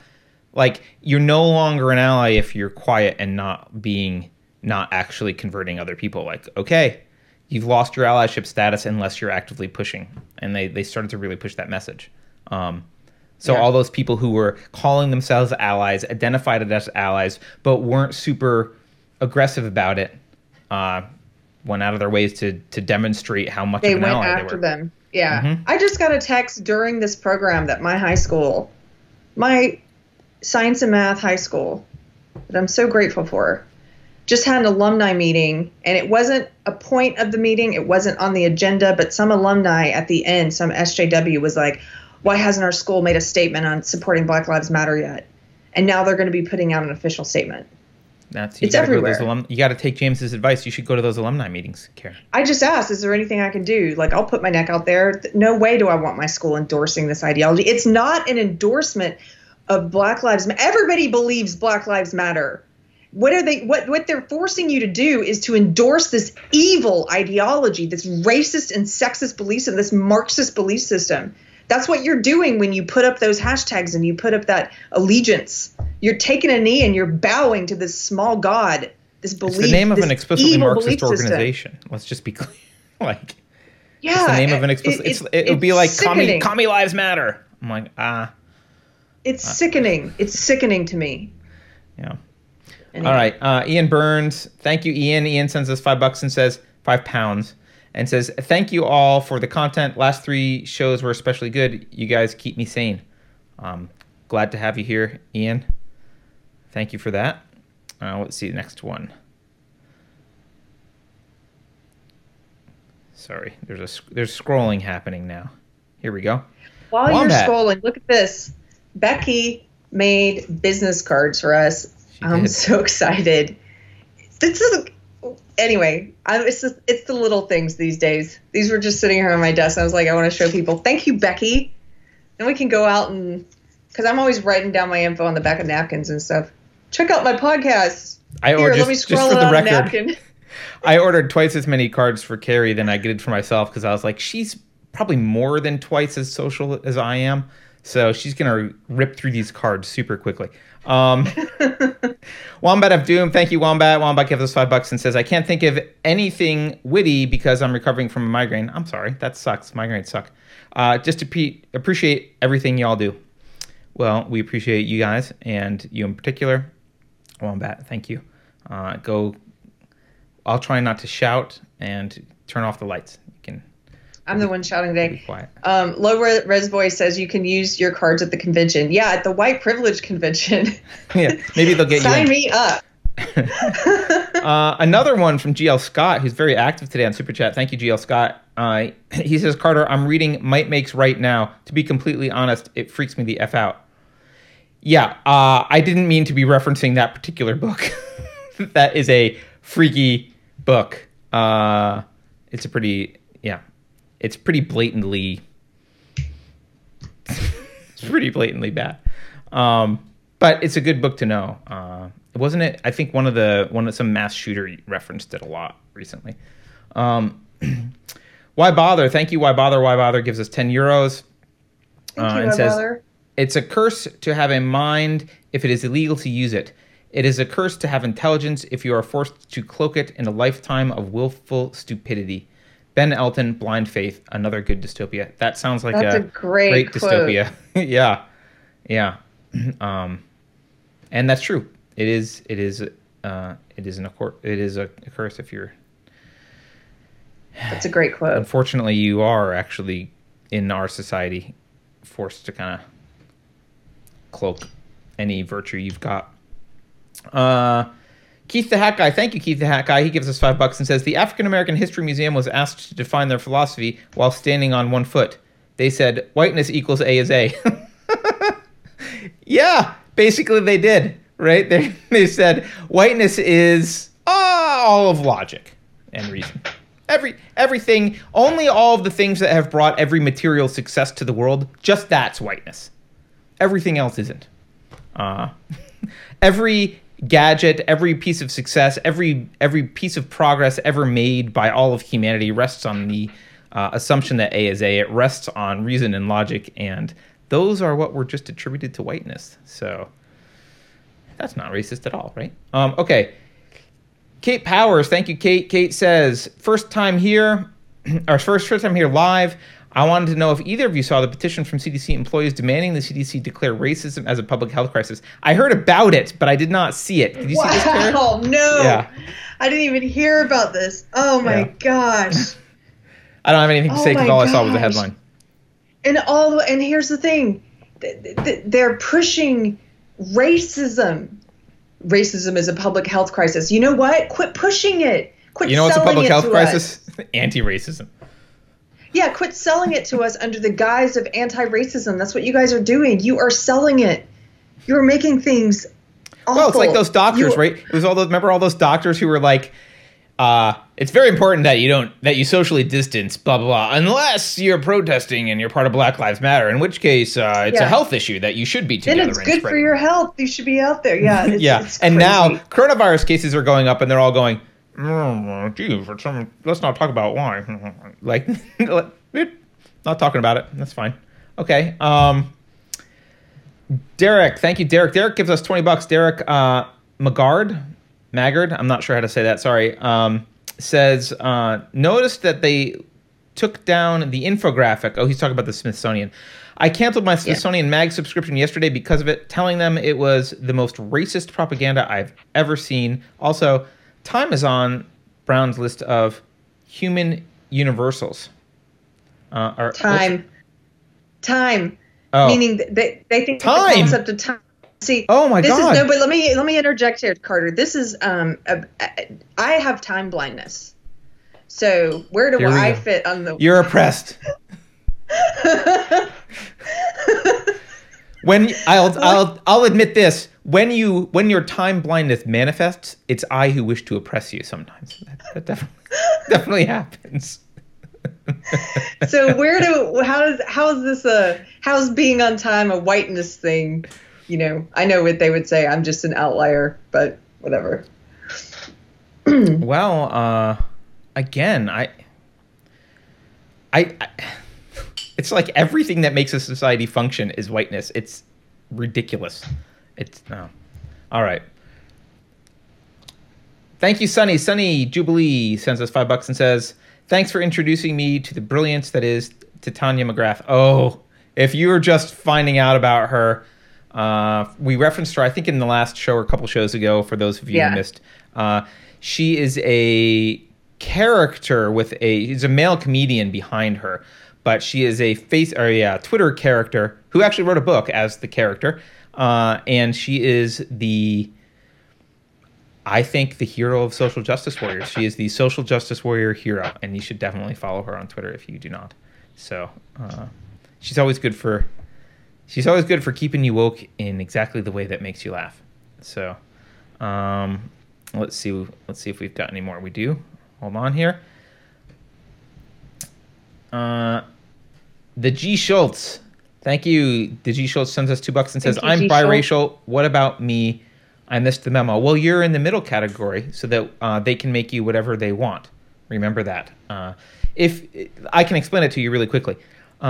If you are a radical social justice warrior, then you are oppressed, and everyone owes you something. And if you happen to not agree with them, you have internalized whiteness, and you're an evil oppressor.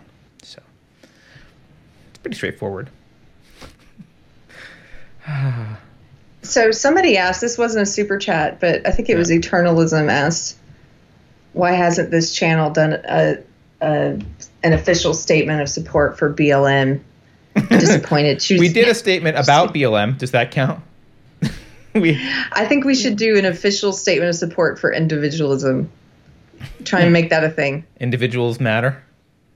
Individual lives matter. Should we start ILM? Alan, thank you, Alan, for the super chat. He says, "The ideology tells them to think in terms of cognitive distortions, which are common ways of thinking for depressed and anxious people." Oh, yeah.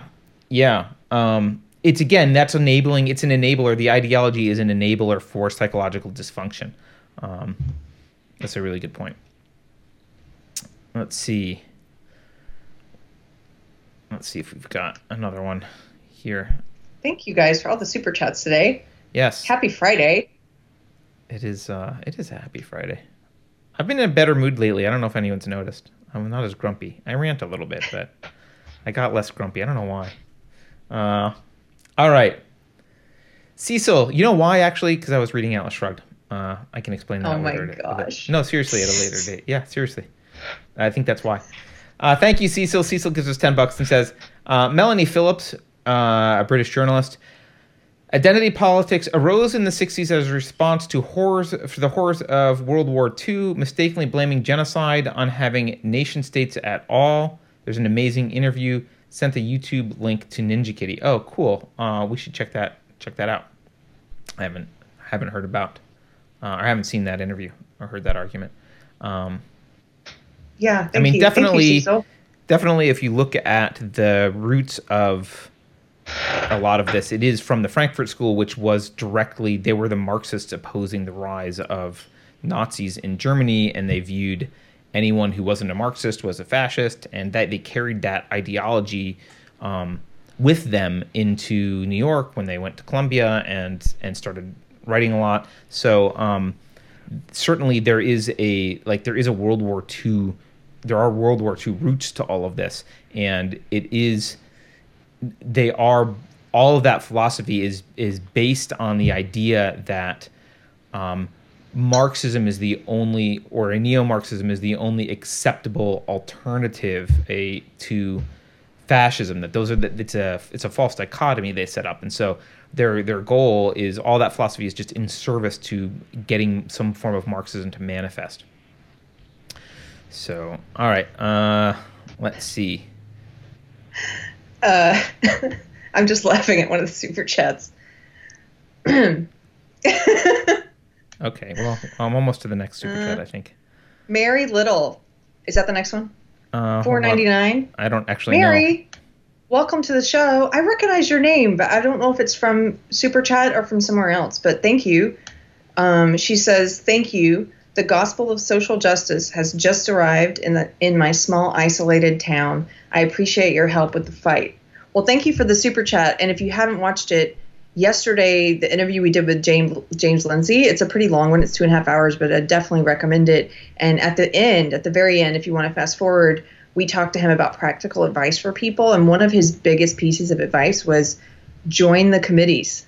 Yeah. Join the groups. That was a join great the, and advice. so that you have a voice. Volunteer to be on the committee that does something about systemic racism so that you have a voice there. And, get involved. And above all, my advice would be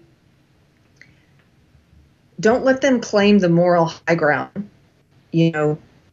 I am in this fight against social justice ideology because I think racism is wrong. I think it's morally wrong because I think sexism is wrong. I think it's morally wrong.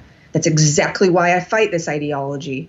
It's why if white supremacy were currently mainstream and taking over every bit of culture the way that this is, I would also be fighting that.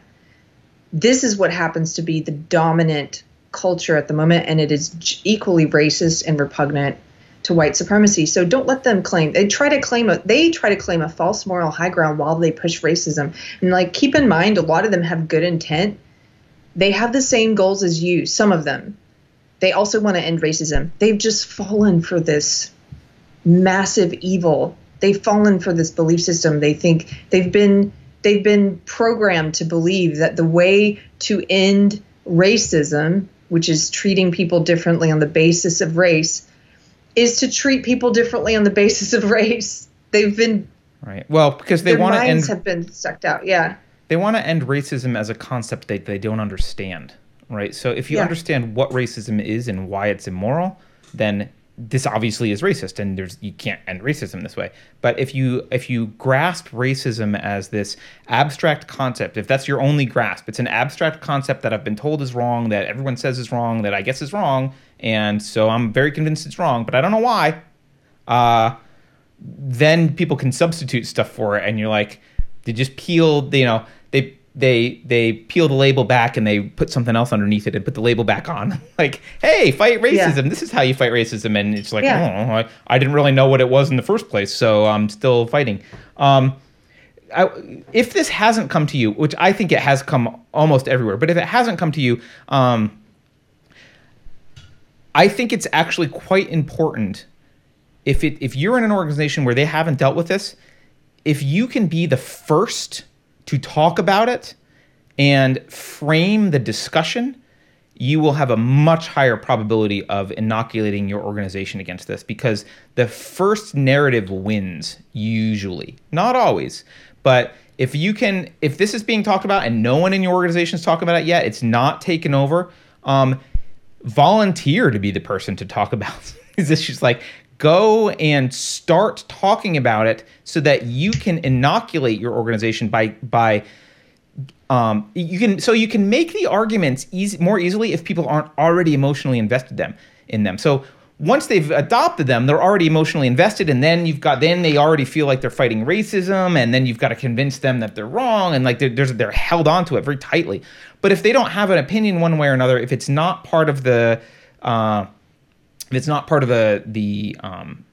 culture of the organization yet, and if people don't really feel that way yet, and they're kind of not sure, if you introduce the concepts to them, if you explain from the beginning what this is about and why it's about that, well, now they will feel identified with, like, oh, I understand these things, and when the ideas come in, they will be less likely to be susceptible to, this is the only way to be against racism. You have to do these things, because they'll know right away, and they won't be as easy prey.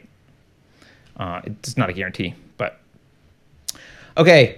This is a special one for Carrie. Thank you, Daniel. Daniel Morrell gives a super chat, and he says, "Just want to let everyone know that I still think Carrie is hot. We'll play the long game. LOL." We'll play. Do you want to let everyone know that, or just Carrie, Daniel? Thank you, Daniel. I think Daniel's the same guy. I think you were the one who were anyway. He was sad that you were married. He thought you were currently married. Yeah. Yes. Thank you for the super chat. Kim Ray. Kim, go ahead. Contact tracers in California can't ask if a person was out protesting. I wonder why. Yeah, they were doing the same thing in New York, Kim. which is hilarious because it allowed them to then the legacy media could put out articles saying, hey, the recent spike in COVID cases has nothing to do with the massive protests we all allowed and are still allowing because, and they didn't say this part, but you could find it in other articles, the people doing the contact tracing who were asking the questions of those who tested positive for COVID were not allowed to ask if they had been to any protests recently. It's amazing. Hey, we want to know everybody you've come in contact with. Please don't tell us if you've been to the protest. Except for the throngs of crowds that you were pushed up against for, an entire day. Yeah. Except for that. Please don't give us that info. Yeah. But did you and the kids have a little birthday party for Grandma? Because that's very important, and we need to write it down. Daniel, thank you, Daniel. Daniel Keene gives us a $5 super chat and says, accidentally not collecting the right data is a procedural failure of research. Purposely not collecting specific data or omitting data is lying. That is correct. Yes, Daniel. And they do lie. That is lying. What's the one book? Social Justice Warriors Always Lie. There's the 3 rules. Yeah. SJWs always lie, SJWs always project, and SJWs always double down. Those are the 3 rules. Yeah. So go ahead. Just a heads up, we're about to have some more guests on the show. I'm so excited. Next week we're gonna have Konstantin Kisin. I'm not gonna plug the date yet because I don't know if we're doing it live or not yet. Konstantin Kisin from Trigonometry. We've just been reaching out to a lot of different people, and we have a lot of people we still need to reach out to. And so I'm really excited about some of the interviews coming up. And if you guys want to help us get the word out about our show, it helps if we can get on other shows. So if there's another show that you like, that you think one of us would be a good guest on, mention us in their comments, or if you send them super chats, mention us in the super chat and suggest us, because it helps if they've heard of us from a fan before we do the reach out, especially if they're a bigger channel and they get lots of messages and lots of requests. So if there's a place you think we would be good on, please, that's a way you can help us. That's not financial. That's just putting the word out about Unsafe Space. Or if, for example, you think Carrie is hot and you're playing the long game, a good way to endear yourself to her would be to get her on lots of different podcasts. I mean, just theoretically, if anyone in chat had those feelings and wanted to really help Carrie out and show her, that sounds a bit like prostitution. Hey, if you can't carry on Dave Rubin, it's a long game. Oh, great. Now I'm a pimp. God damn it. Let me read another super chat because it's super relevant to what we're talking about. Evan Flory Barnes sent us $5. Thank you, Evan. Evan says, Marx, the world's most famous sociopathic judgment warrior, resentfully lived off his dad's inheritance. YouTube has a doc from Thomas Sowell on this. Yeah, for those of you, look, it is ad hominem to go after Marx, but it's also kind of fun because he was such a hypocrite and such a horrible person. I think, I'm not totally sure about this, but didn't he get he got one of his servants pregnant and then kicked her out on the street? Wow. He was a horrible, horrible person who lived a life. I mean, he's like the Peggy McIntosh of the 19th century, whatever. Like he lived a life of privilege and ran around saying capitalism's horrible. he was kind of a scumbag. Okay, but that's not an argument against his ideas. They're easy to argue against. Who's the other one that abandoned all of his children? Oh, gosh. Oh, I don't know. It was Derrida. Didn't Derrida abandon all of his kids? That wouldn't surprise me, but I don't know. It wouldn't surprise me if Derrida never knew all of his kids. Alan, thank you for the super chat from Alan. Alan sends $5 and says, see if you can get James to get you on Brett Weinstein's podcast. Good idea. I would love to be on Brett Weinstein's podcast. Yeah, that would be good. That would be good. He's another, talking to him, another brilliant mind. I would not be able to pay attention to chat. It's okay. You don't have to always be totally focused. Yeah. Well, someday we'll have someone who pays attention to chat for us. And sitting here. We talked about COVID. Can I talk about COVID really quickly? Yeah, sure. Because there's something. I just had the idea, like, I had just had a random thought. I was like, I wonder how Sweden's doing, right? Didn't we hear like Sweden? Like, I wonder what Sweden's up to, right? I didn't do much research, but I did a tiny bit. So the first thing I did was I Googled or DuckDuckGo or whatever, and I ended up with this video, which I'm going to let me find the spot to share here in the video. So here we go. Okay, so this is CBS. This is from CBS News. One of the worst. Always that Hold on easy, for a but sec I here. try. You don't wear masks? They're not alone, Okay. even on mass transport. Can you hear I'm that? wearing my mask, Yeah. but nobody else is. Okay, watch for a sec. The fact is, though, this laid-back approach hasn't worked. Sweden, per capita, has one of the worst COVID mortality totals in the world, 30% higher than the United States. So I was like, this didn't work out for them. CBS News says it. This didn't work out for Sweden. Did you believe CBS News, Carter? Well, fortunately, not completely. So I did. So then I was like, gee, I wonder if there's a website like Statista that collects statistics on things that you could just go look at. Turns out there is a website just like that. In fact, it's called Statista. So I went to Statista and I was like, what are the death rates by country? One of the worst in the world, 30% higher than the United States. Okay, well, Sweden is up here, and they are worse than the U.S., but there's a little bit of context that needs to be said here.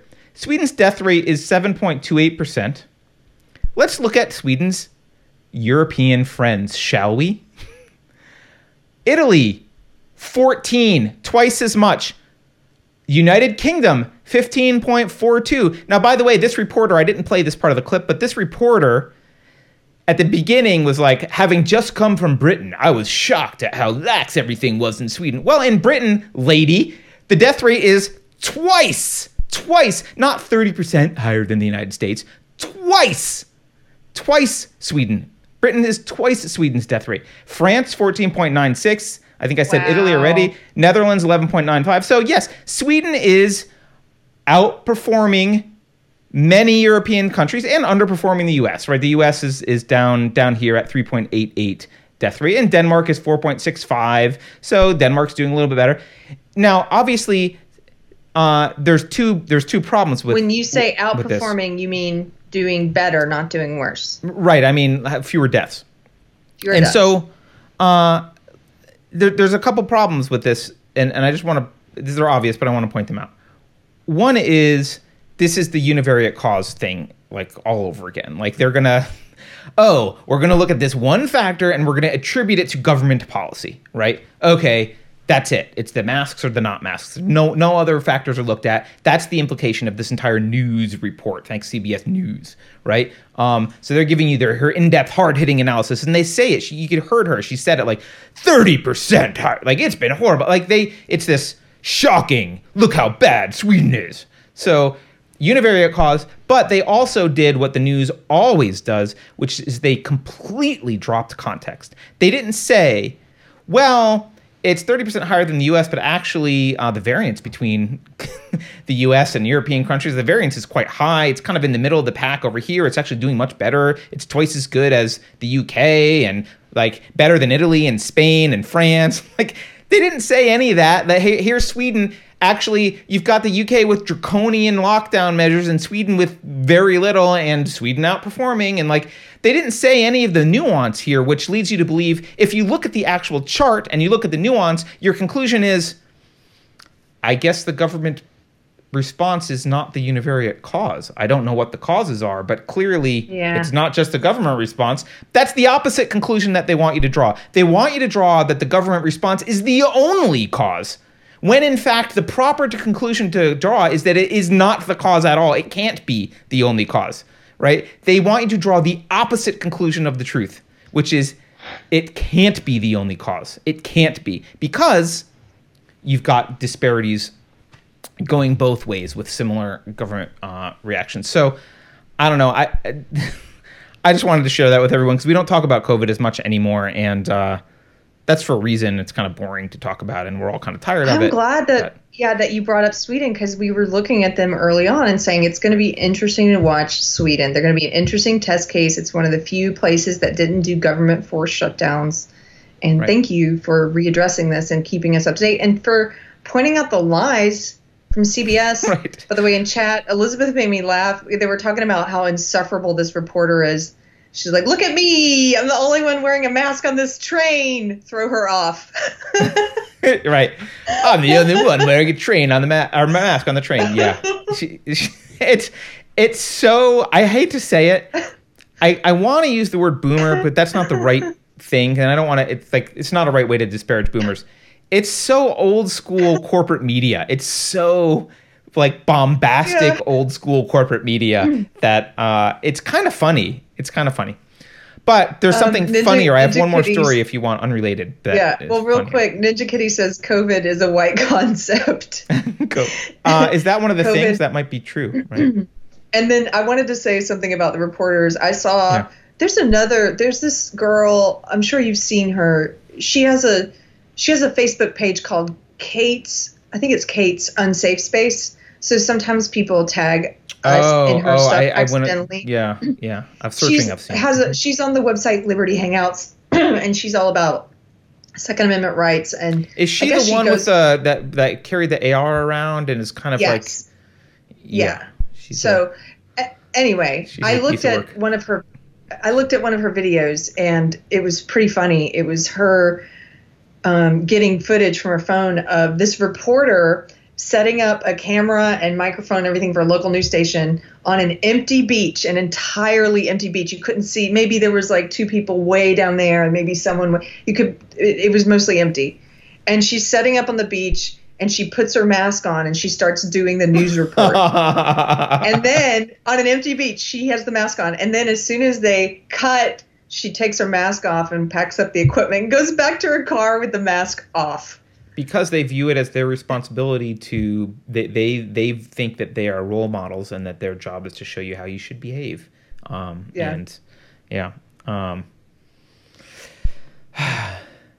right. Final funny thing. My buddy sent this to me. I don't always laugh I rarely laugh out loud when I read something, but I laughed out loud at this, and I don't know if everyone will. Okay. So this is an article from the Wall Street Journal about the United Teachers Los Angeles Union. Here we go. It's called Show Unions the Money. Is this the funny part yet?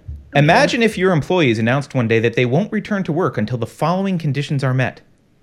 The U.S. economy must be made more equal, and Congress must pass, among other things, Medicare for all and $500 billion more in direct aid. Don't laugh. Those are among the many easy-to-meet terms laid down by the United Teachers Los Angeles Union before they will return to the classroom to teach children in September. So I'm not going to read this whole article, but among their demands, they want a statewide wealth tax implemented in California. They want the police defunded. They want financial support for undocumented families. They want a federal bailout. All of this to return to their goddamn jobs in September. That's their union demand. I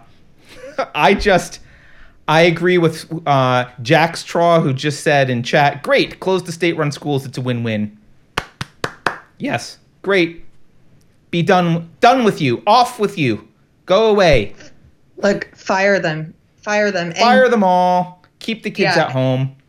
Better off. And you know what they won't get at home? They won't get critical race theory at home. That's what they won't get. You know what I want to do?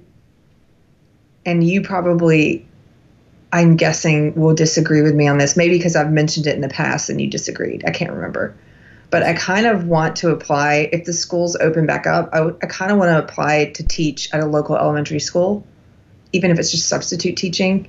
Because I want to see. I only disagree with it because I want your time spent on this show. That's the main reason. You do what well, you want, until we're you know. making enough money for this to provide, Right. I have to make a living anyway. And I was thinking, what if I were making that living and also getting firsthand experience with what they're trying to get teachers to teach? Oh, I'm not opposed to that. If you want to go teach school, I mean, I think it would suck. It's like join the committee, right? Go into the school, right? It's, I don't know.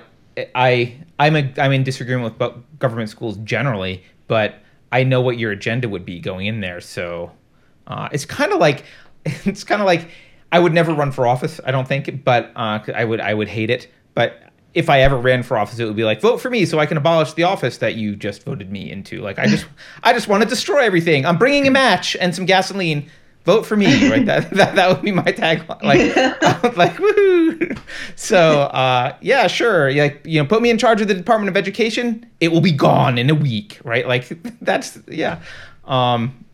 So it could be good, but yeah, what they're teaching in school is worse than not teaching anything. So,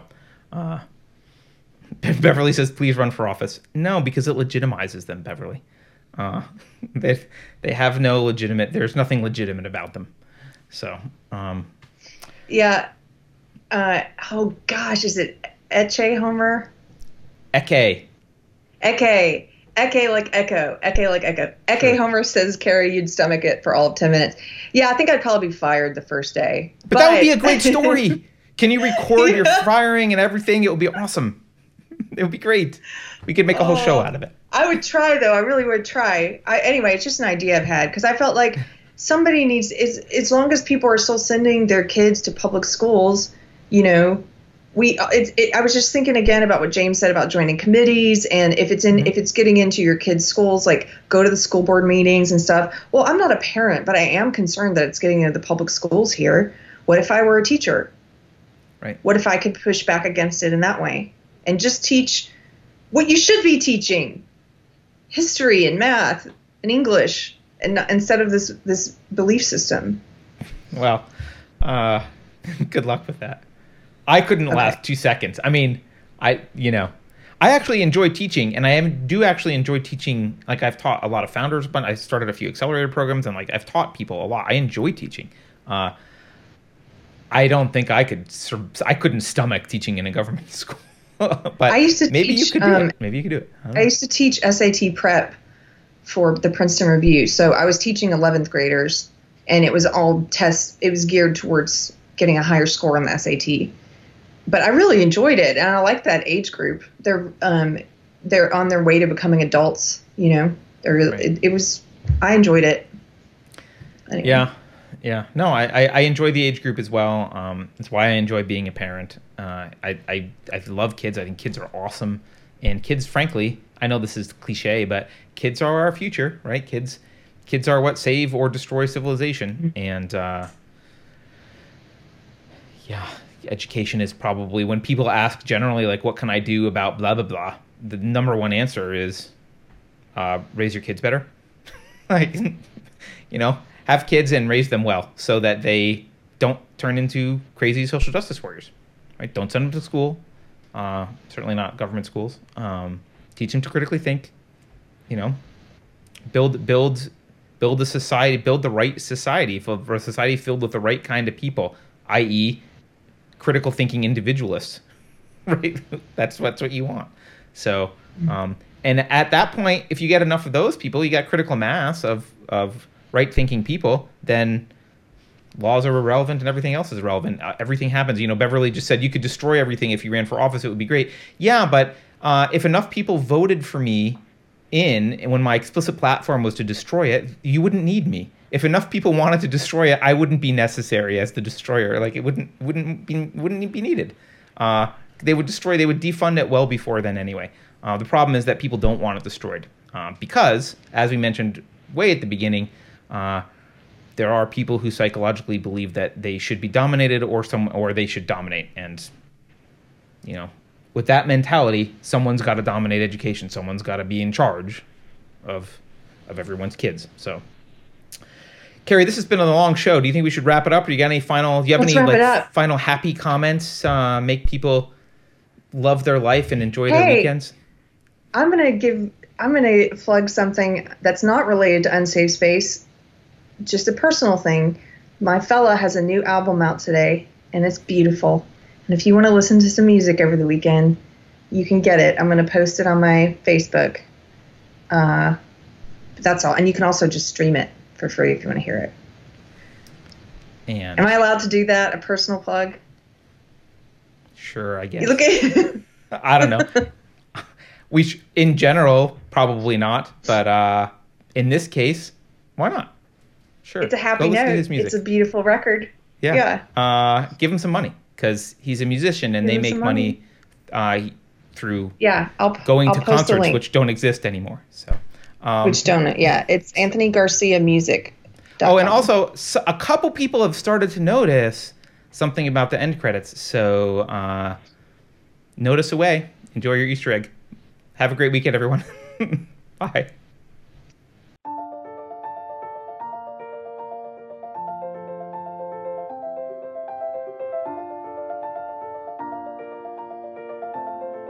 Thanks for watching.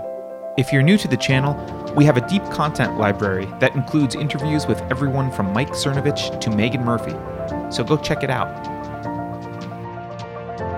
If you'd like to see more, please consider supporting the show by visiting unsafespace.com/donate. You can find us on all the major social media platforms, at least for now, and you can find a community of like-minded individuals on our Unsafe Space chat on Telegram.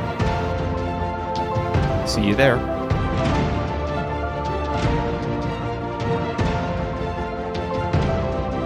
Warning. This is an unsafe space. Dangerous ideas have been detected. The content of this production has not been authorized by the Cathedral. Pay no attention to it. For your protection, the following co-conspirators have been unpersoned and marked for cancellation. Please avoid any contact with these individuals. I have calculated a 97.8% chance that these are all Russian bots.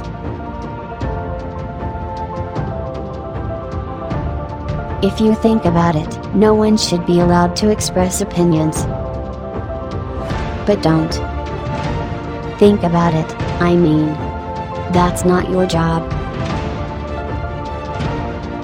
Thinking has been scientifically proven to be less efficient than compliance.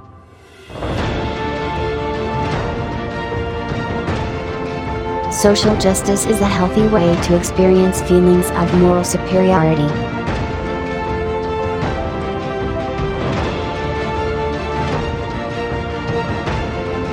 That last line is fake news. Please disregard it and return to your safe space immediately. There will be cake.